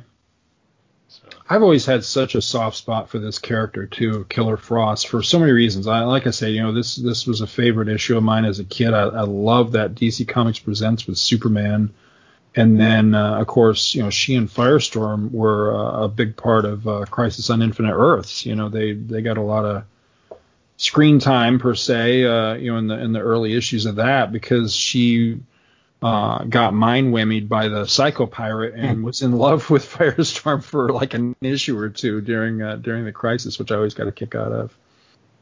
now I think, Gene, your choice of description earlier is apt in that you said, he was a victim of the implosion, because to my knowledge, Firestorm, I think, was a popular character, despite the fact that his series got canceled. And I think if they hadn't, pulled back on what they were producing, I don't think the series ever would have been canceled, or it wouldn't have been canceled, at least in such a short run. Right. That's why I think they made a point of, giving him a backup feature in the Flash and then bringing him into the JLA. Because I do think there was a level of popularity for this character that contradicted the fact that the book got canceled. So. Well, he was also he became one of the characters on the Super Friends too. Although I'm struggling, I'm trying to look up here what year that was. He may have been pretty well established by the time that happened. But I don't remember if he had his book again by that point, or I don't think he did. Or if that helped him regain a book. I really don't remember. It was close to the Crisis, I think. It was the Legendary Superpowers show was the name of it. Yeah. I can't remember. Super Friends, the Legendary Superpowers show was September 84 to August of 85. Okay, so yeah, he definitely had his own book again by that point. Yeah.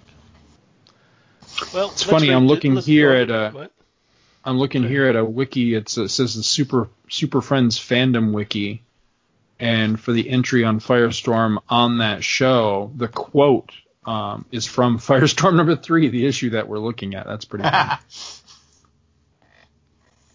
That's funny. Yeah, I do love this character though.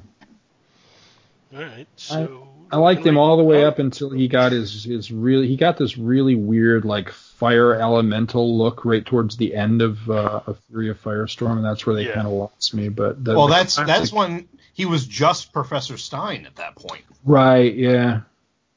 I've never read up to that point. I've read stuff earlier, and I've seen those issues and said, "Oh, I got to see what that was all about," but I never got through those. It was fun.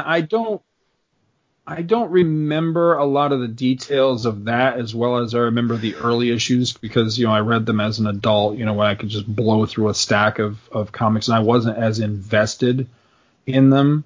But it was interesting because, there was a lot of experimenting done with, the not only the professor and Ronnie dynamic, but also a different person. A Russian guy got brought in for a time into the fusion and so there was all kinds of weird stuff. But ultimately, if this was still the character, if it was still Ronnie and the Professor, I would still be very invested in the character. But I think Ronnie died, and I don't think they ever brought him back, if I'm not mistaken. They brought him back in New 52. Yeah. I thought that would be your reaction. Yeah. Of course, they brought him back.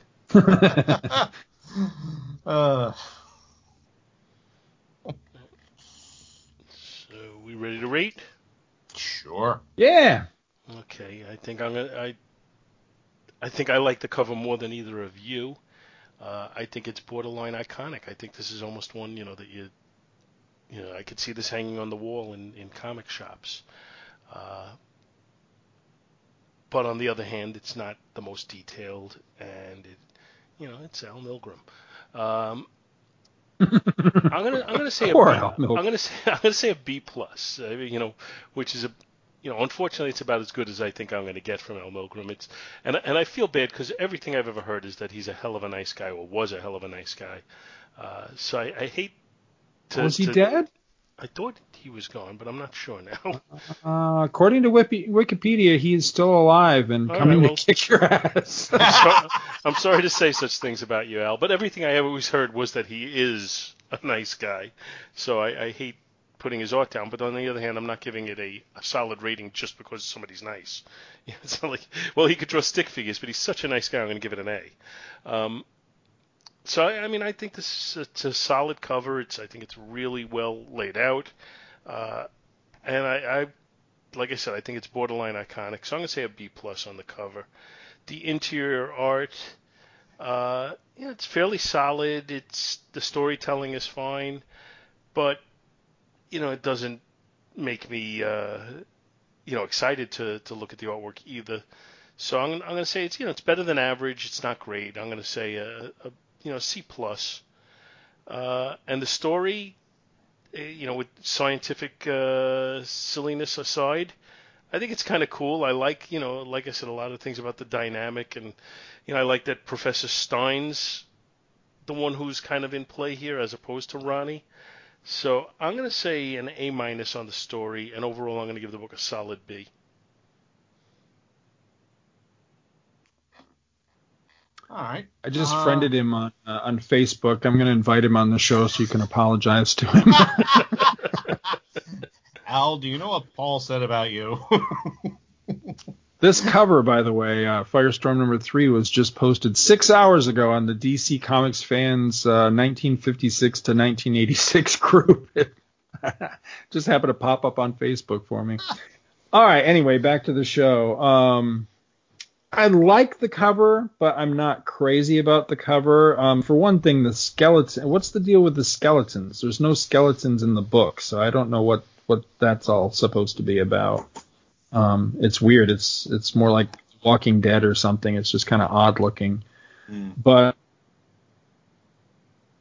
I'm gonna say a B minus on the cover. I think a lot of my issue with it is the fact that it's Milgrom. I'm presuming Milgrom inking Milgrom because he's the only cover credit being given here. It's clearly different from the art style that's in the book. The interior art I like a lot, but of course a lot of that is because of Bob McLeod. I am a Bob McLeod mark from way back. I love this guy's art. I love his inks. I like his whole art style. I like when he does all of the art himself, but his inks here I think really shore this up a lot, and it looks really good. And I think the coloring is really good in this one too. The color works. It's it helps heavy, the mood. Yeah, it does. It sets the mood. There's a heavy use of color without it becoming weird, if you know what I mean, or distracting. It really helps. As you say, it helps the mood. Who's the colorist? Mario Sen. Yeah, I don't know who that is. I don't recognize that name. So interior art on this, that's a tough one. I think I'm going to go. I think I'm going to go an A minus on the art. I really like it. There's a little bit of wonkiness here and there, but overall, I really like the interior art on this. And then the story,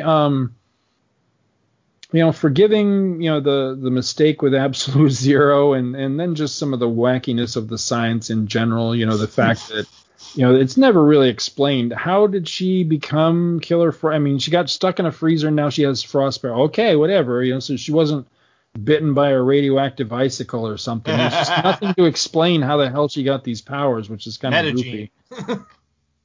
Yeah, nope. Exactly. It has to be something. I mean, they should have gone with something. I don't know if they could use the word mutant, but that her mutant power kicked in or something. But anyway, I think I'm going to go straight up A on the story. I love this one. A lot of that is probably nostalgia talking because, I did have this as a kid and I really loved this as a kid. I read it a lot. And of course it plays into that other story I was talking about. But overall, great on this one. Straight up A. I love this book. It's right in my sweet spot. So, yeah, I like this one a lot. All right. Well, I'm not so hot on the cover, like you said. Those skeletons. That's kind of weird. I mean, if you had just had the bodies of the scientists there, or just frozen human bodies, it would be fine. But that's a little odd. They did put in the freezing chamber behind it, so you're getting scenes kind of from the inside. So I can give that kind of a pass, but it doesn't grab me too much. So I'm actually going to say a C+ on the cover. It's not a B- just because of Firestorm's fish mouth there. That's just kind of ugh.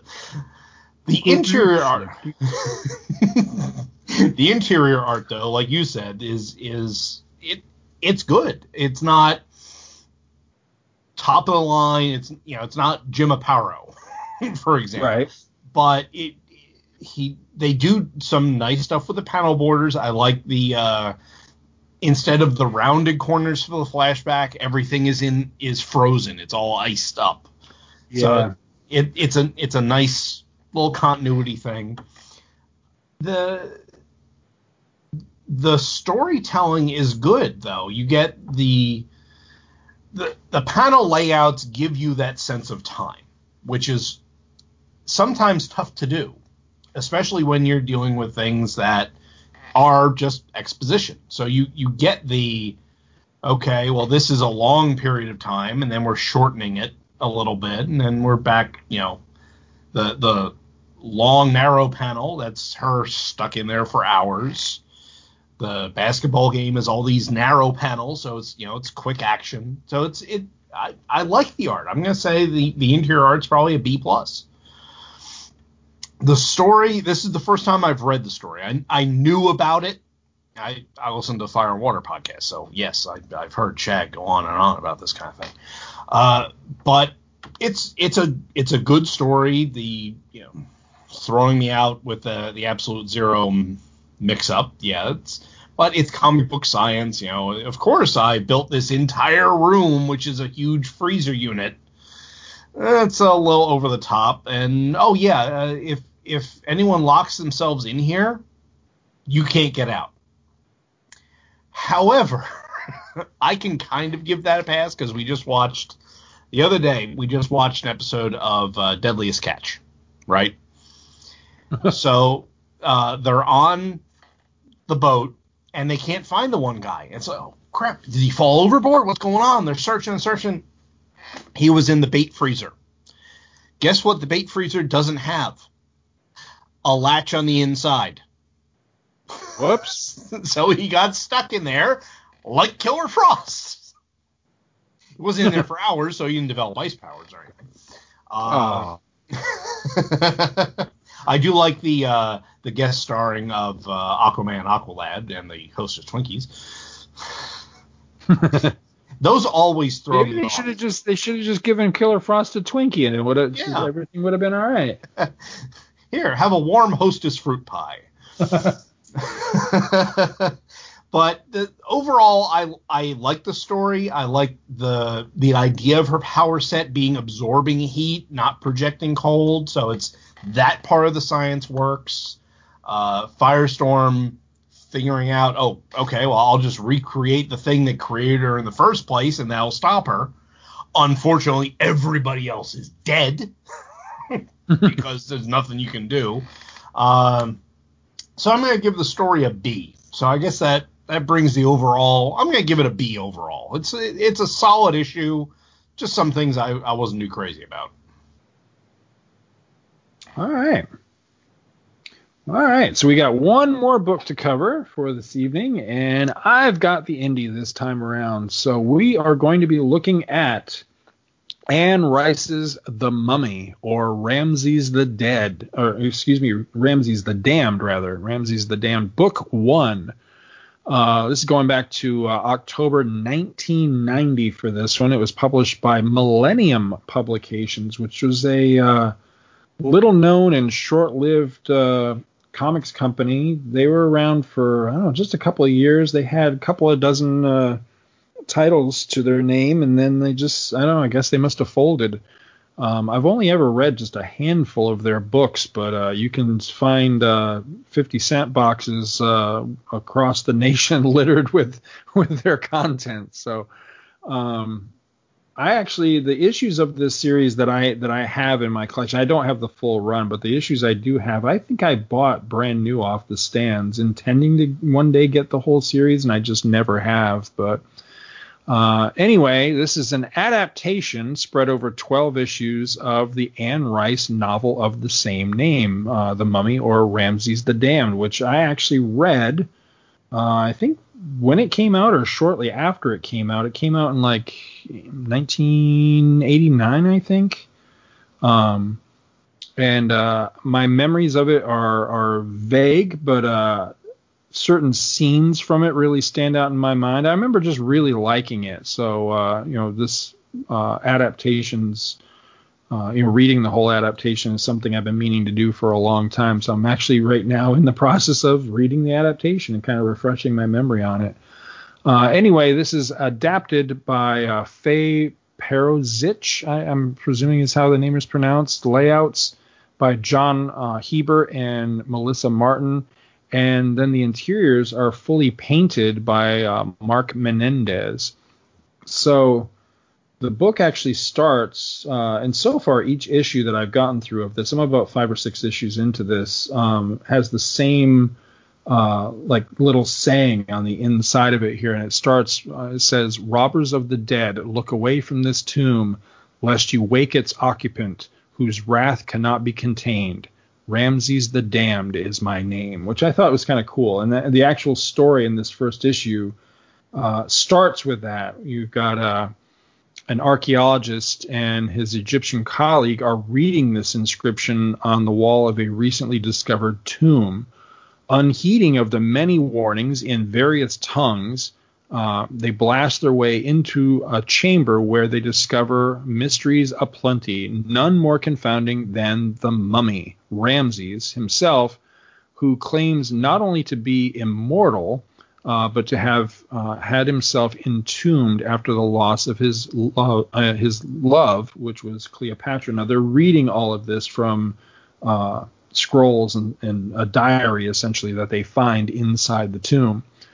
We're briefly introduced to other players in the story, such as the shiftless, no-good nephew of the archaeologist, who's trying to get his uncle to sign away permission for his daughter to marry some guy whose father will pay the nephew well for the arrangement or something. There's the whole money scheme here. I didn't really care or wasn't really that interested in that aspect of the stories. I didn't pay a whole lot of attention to the reasons and whatnot behind that. But anyway, when the scientist tires of his nephew's antics, he orders him out of the tomb and out of Egypt.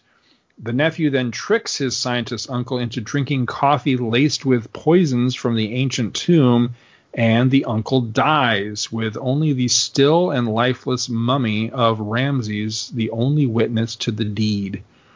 There is much plotting and intrigue between the nephew and his father back in London, none of which is integral to the synopsis, really, so I'm just going to kind of shortchange that part of the story. What is important is that the mummy winds up at the scientist's home and in the care of his grieving daughter, who is pretty fascinated by him. One night, her cousin, the nephew that poisoned her father, visits to find out her plans and intentions, of which he is personally invested because he makes his living leeching off her father's successes, and he fears that she may just cut him off now that she's in charge of the family affairs. As she frets with this situation, we see the nephew reach into his pocket and then serve her a cup of coffee a moment later, just like he had done to his uncle when he murdered him. She seems to take a sip, and we get a close-up of her startled expression, so we're kind of being led to believe that maybe she's being poisoned as well. But then you turn the page, and we see him asking, the nephew asking, "Julie, what the devil's the matter with you?" as behind him, Ramses the Damned emerges from his sarcophagus and suddenly seizes him by the throat. And that's where this one ends on a cliffhanger. So we got enough of the story to kind of set the table of what might possibly go on, a little bit on who the characters are, and we actually see the mummy emerge. And I think it's a nice little setup to the beginning of this story. What did you think of it? I think you're right. It is a good setup. I am glad that the mummy comes to life in the last page, just so it doesn't feel like it's all set up. You at least have something going on. Right. Egyptology is very interesting, especially this is supposed to be back in the 1920s. So you're talking about Howard Carter, Lord Carnarvon finding King Tut's tomb and everything. It's the height of the English Egyptology craze. So working that in, it's nice. I've never read the original novel, so I didn't even know this existed. But I would like to see where the story goes, which is the perfect way to end a first issue, really. There are plenty of mysteries going on here. Yeah. Is this the real Ramses the Great, or is it somebody else? Why are the tombs inscriptions like the Rosetta Stone in 3 languages? Why does he have a bust of Cleopatra? What's going on here? So yeah, it's intriguing. The only downside for me is the artwork. It's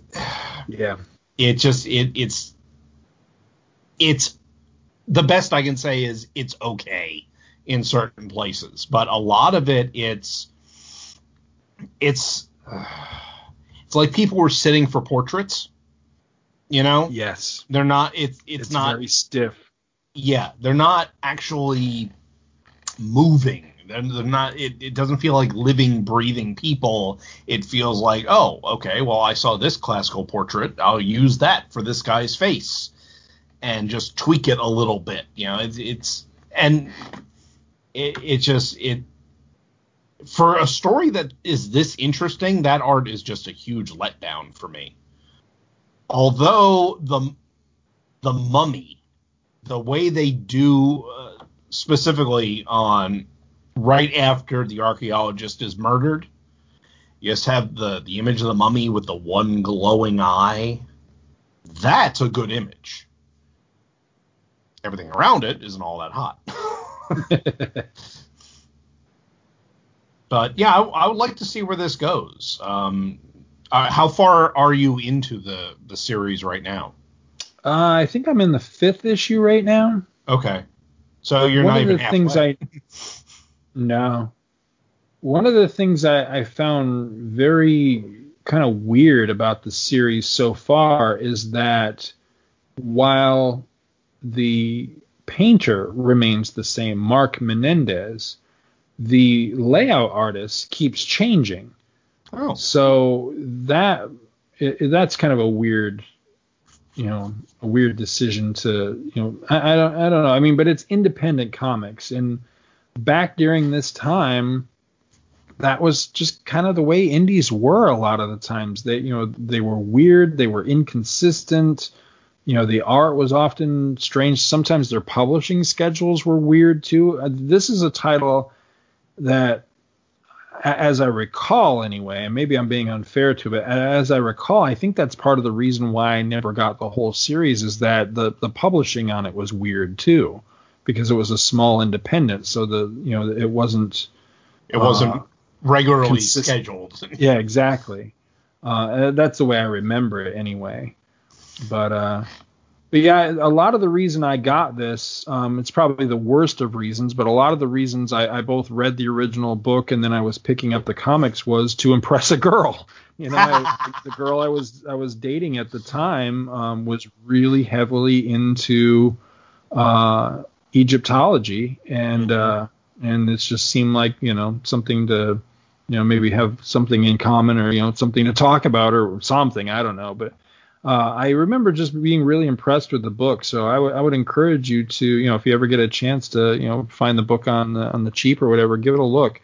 Because I remember being so disappointed when the most recent, at least the most recent I've seen, Mummy movie came out, because when they announced the one with Tom Cruise, initially I thought it was going to be an adaptation of this book, and I got really excited about it. And then when it came out, it of course has nothing to do with it, but one of these days I'm hoping that maybe they will adapt this, because for a time there in Hollywood, right after like Interview with the Vampire and everything, Anne Rice seemed to be a hot property, and then all of a sudden you never hear of her anymore. But I always had hope that they would adapt this into a movie, because like I say, I remember it only in broad strokes and specific scenes, but I remember really liking it. It has a very good just tragic love story element to it, because there's some scenes with Cleopatra that were just heartbreaking. So that's the stuff that really always stood out to me the most about this. But I don't want to spoil it for anybody that may not have read it and be intrigued enough to want to go check it out. But I can kind of see where this might be going as far as Cleopatra is concerned, just because I know a lot about mummy movies and things like that. Right. So I have a guess as to where Cleopatra comes into this story. But I will not mention said guess again, not to spoil for anyone who's listening. Right. It just for me anyway, having seen the Universal stuff, it's kind of, this is the route they're going, of course. But it's going to be interesting, to see where this goes, because I'm gonna see if I can find some way to read it. Just because, like I said, I'm interested in the mysteries. There's a lot of intrigue going on, like you said, between the archaeologist's daughter and the guy she apparently loves. Although the scene at the ball kind of makes you wonder about that. Right. But they're the ones that are supposed to get married, but the father won't agree because the father of the boy just wants the money and all this mess. So it's Victorian politics. Imagine that. Well, it has a lot working for it, in that for me personally, I always like, period piece stuff, and setting it in this period, in late Victorian, the Gilded Age and all that. I really like that aspect of it. It plays well, within that time frame. And just, when it's done well, a mummy mythology story like this, I really like that sort of thing. So, and this is one of the better ones. I mean, this one ranks right up there with like the Living Mummy from Marvel, as far as mummy stories go. The Mummy is just always one of my favorite, of the classic monsters. Anyway, when they're done properly. I don't like the goofy, the stereotypical one where they're all wrapped in bandages with their arms stiff out and those are just ridiculous to me. But when it's done well, the thought of the immortal man, entombed, for thousands of years, coming back to seek his revenge type of thing. I like that. There's something classic about that just is a lot of fun, in a horror sense. And this one, again, as I remember, it has a wonderful mixture between the horror and, the tragedy, which, I think the best monster stories have that anyway. So yeah, it's a good one. All right, someone get Joe Johnston on the phone. We need to make this a movie. There you go. If anyone can do a period piece, it's that man. Well, that's all I really got on this. Are we ready for grades, you think? I think we might be, yeah. All right, so I love the cover on this. The cover, I'm trying to tell if it's a painted cover or if that's just regular art. It's tough to tell, but it's got a painted quality to it that I think is fantastic. It's just a classic like mummy image, very Egyptian looking. It's hard to describe exactly. You just have to see it, but I think it's a great cover. I don't know how much it would really work to sell the book. I guess it would. Yeah, I mean, it's giving you the name, the mummy, and a mummy image on the front, so I guess that works. I'm going to give it a straight up A. I think art wise, I think it's a really beautiful piece of artwork. I wish the interior art was half as good as I think the only real weakness of the book is the interior art. I see what they're going for. I see what they're trying to do, and it just doesn't quite work. It's very stiff. It's very posed and lifeless in a good amount of the book, which is unfortunate. It reminds me an awful lot. Not long ago on the show, we reviewed Terminator: The Burning Earth, and I felt a lot of the same way about the art in that. It was also a painted book where I could see where it was going for, but it was just it didn't pull it off, and it was just very amateurish looking. And that's what I get from this too, is that it's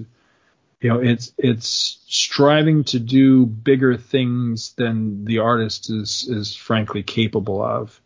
I'll give him an A for effort, but as an overall grade on the finished product here, I'd have to say I'm going to say a C, and I think that's being very generous, quite honestly. It's not horrible. I can follow it, but it's just it's lacking in dynamism.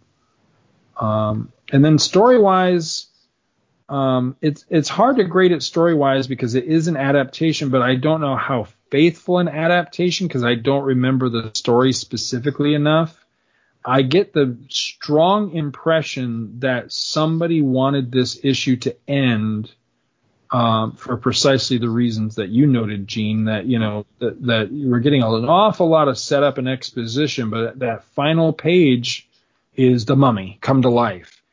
And so it feels to me like maybe we rushed to get there because there's a lot of stuff that happens. There's a lot of exposition. And because of that, I feel like maybe some of the characterization, as far as proper introductions to the characters, proper motivations for the characters, and just learning who the hell everybody is, because there's a big cast in this, was kind of rushed.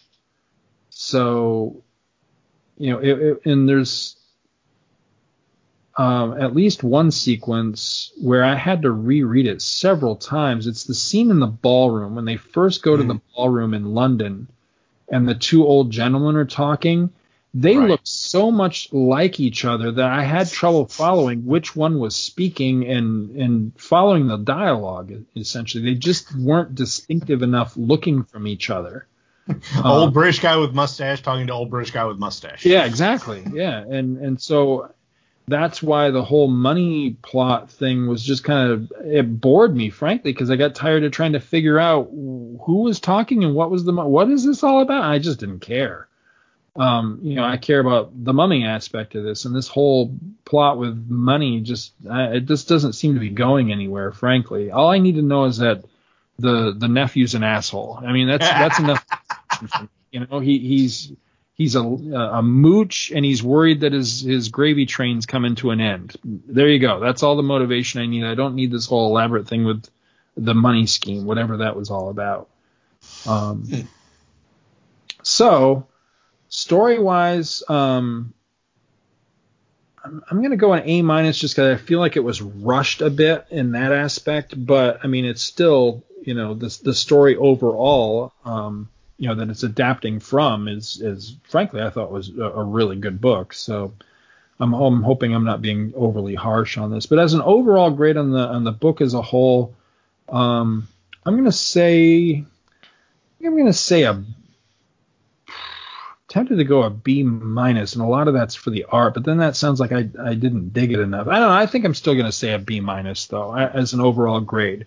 The downfall is the art, but if you can get past kind of the lackluster art, there's a good story here. And I have read ahead, and I'm trying not to project too much, but having read ahead, I do think the art improves a bit, and the story's definitely, the story's really good. It's it's coming back to me the further I read into it, and it's good stuff. So if you get a chance to check it out on the cheap, I highly recommend it. All right. Well, the problem I have with the cover is I think the thing that is supposed to sell this book is Anne Rice's name. Because the art on the cover is really good, but if you had just had The Mummy or Ramses the Damned and then that image, I would look, oh, okay, fine, I'm not going to buy this. So I think I'm going to interrupt for just 1 second, and I haven't said anything at all to this point, but I would just think the cover would also potentially appeal to you if you were a fan of the Universal Mummy. Right. I would say specifically the original Karloff, because that's what this image reminds me of. Yeah. It reminds me of the way they did his skin when he was in the bandages. Right. So yeah, that could work, but it wouldn't be enough to make me pick it up. And you also have to factor in how many people, that we're talking about a movie that was made, in the 1930s? Yeah. So it's not like, it's cutting edge for your reading audience today. Right. So, meanwhile, the Universal Dracula or Frankenstein, that might attract an audience in any era. I don't know that the Mummy is going to. Right. Sorry to interrupt you. No problem. So I'm gonna, because it's good art. It's just not it suffers from poster image syndrome. So I'm just gonna give it a C because it's a good image. It's just not a good cover image in my opinion. I'm gonna rate the story next because the story, as we said, is a lot of setup. I can see kind of where things are going. There's, you need a program to keep track of all the different characters, but it does what it's supposed to do. In a first issue, it makes me want to read issue number 2. So that is definitely something it's got going for it. So I'm gonna give the story a B+. Now for the interior art. Like we said, I was going to say that they are trying to pull an Alex Ross on Marvels and not succeeding, except Marvels came out 4 years after this. So that doesn't really work. So they're experimenting. Okay, I can see what they want to do. They want to give it painted art to give that more classical feel. The problem is it gives you the feel of everyone's a statue. And that's not the way I want to be reading comics. And see, I had a similar problem with you, Scott. I didn't have an issue with the whole thing at the ball. I had the issue after the archaeologist is killed and the daughter goes back to talk to her uncle and just trying to figure out, okay, it goes this way and then goes backwards, and where the heck does this go? Yeah, that was a little goofy as far as layouts. So I'm sorry, I gotta give the interior art a D+. So that's going to average everything out. I would say probably a C+ for me on the book. Now, if I read further on, that might bring the whole thing up, but it's just slightly better than average for me. Fair enough. Okay, sadly, I did not get an opportunity to read this, so I'm not going to try and come up with a grade on something that I didn't get a chance to do, and I apologize that I wasn't able to, but it is what it is. That's why I haven't really said anything throughout this. It's the only thing I could say is just flipping through it really quickly. I already said what I thought on the cover. Flipping through it really quickly, the art almost looks like parody art to me. Like it came out Cracked magazine, is that what you're saying? Yeah, along those lines. Maybe a little. I can kind of see that. Yeah. It doesn't look. It's like it's an attempt to be painted, but not seriously. I almost feel like when you're going to do painting, you need to in most cases be kind of photorealistic, and it's painted, but it's not photorealistic, and it just doesn't look quite right to me. So, Does it remind you of the Burning Earth that we covered? yeah, I heard you mention that earlier.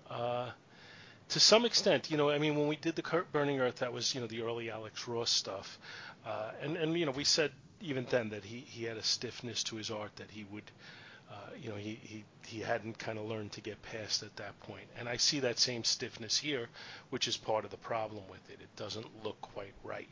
Something about it doesn't look like it's, photorealistic. It almost looks like, let me just draw it. They look like cartoon images that are painted, and it just doesn't feel right. Mm-hmm.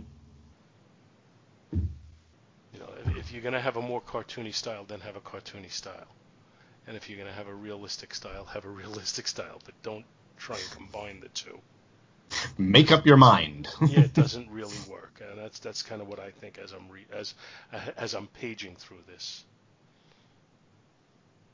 And I think you're way off, because the one guy is stodgy Englishman with a mustache, and the other guy is stodgy Englishman with a mustache with slightly graying temples. Oh, yeah. Big distinction there. And one has a mustache that kind of turns up, and one has a mustache that kind of turns down. They're very, very distinct. Uh-huh.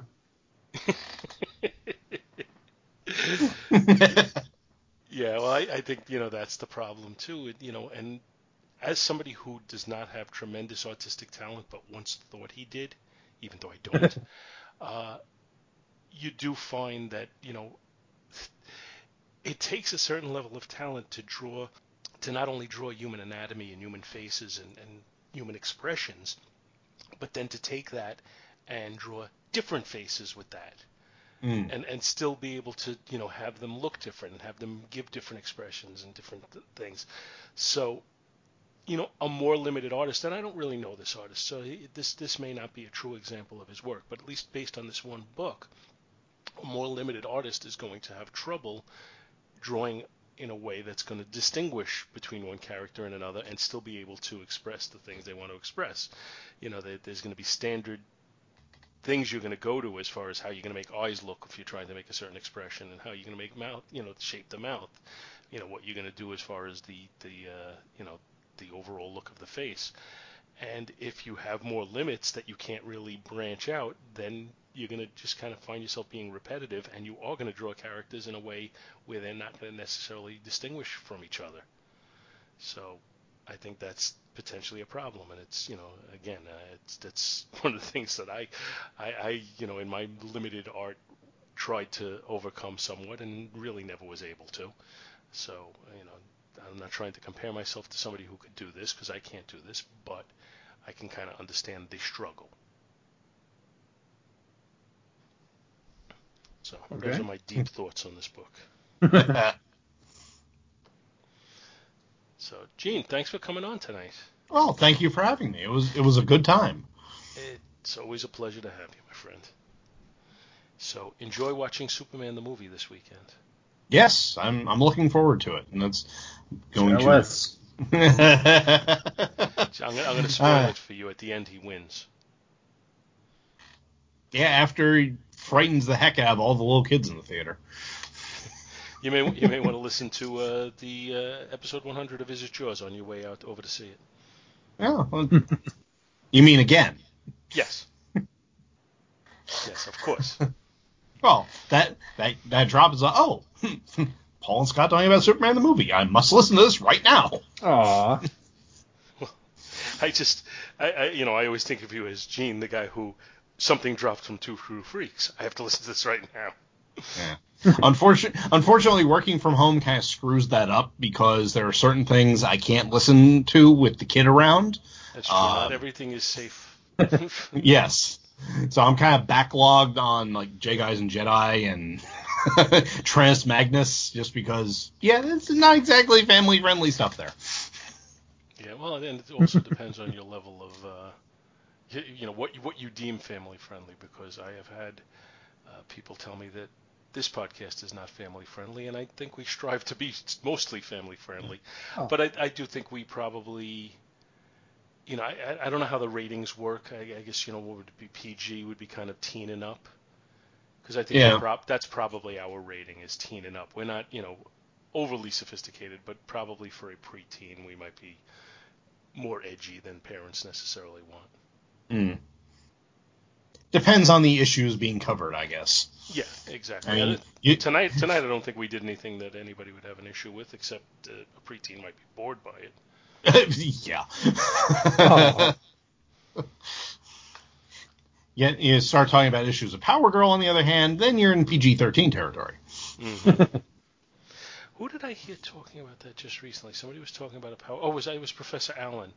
He was talking, just as a final anecdote, he was talking about a Power Girl, and he was saying that the artist at the time, and I don't know if it was Joe Staton or somebody else, but when Power Girl was first introduced, he kind of was having fun that every time he drew her just slightly more well-endowed. Yep. It just kept becoming a challenge for him to see how far he could push this until the editors finally said, no, that's enough. Yeah, it was Wally Wood. Wally Wood, Wally Wood, okay. Yeah. I thought that was a great story. So, and on that note, the story I've stolen from Professor Allen, I will say good night, everybody. You guys didn't say good night. Night. Good night. Thank you so much for listening to our show, and we hope you'll continue to join us each and every week for more good old-fashioned comic book back issue awesomeness. You can contact Back to the Bins to leave feedback, comments, questions, suggestions, and criticisms via email at bins@twotruefreaks.com or by joining the Back to the Bins group on Facebook. Back to the Bins is a proud affiliate of the Two True Freaks Internet Radio Network, which you may find at www.twotruefreaks.com. Two True Freaks is a registered trademark of DiManzo Corps of Milan, Italy. All rights reserved. Please take a moment to stop by the twotruefreaks.com site and check out their many other fine podcasts, won't you? Thanks, and we'll see you next week. Yeah, and, I would just start laughing.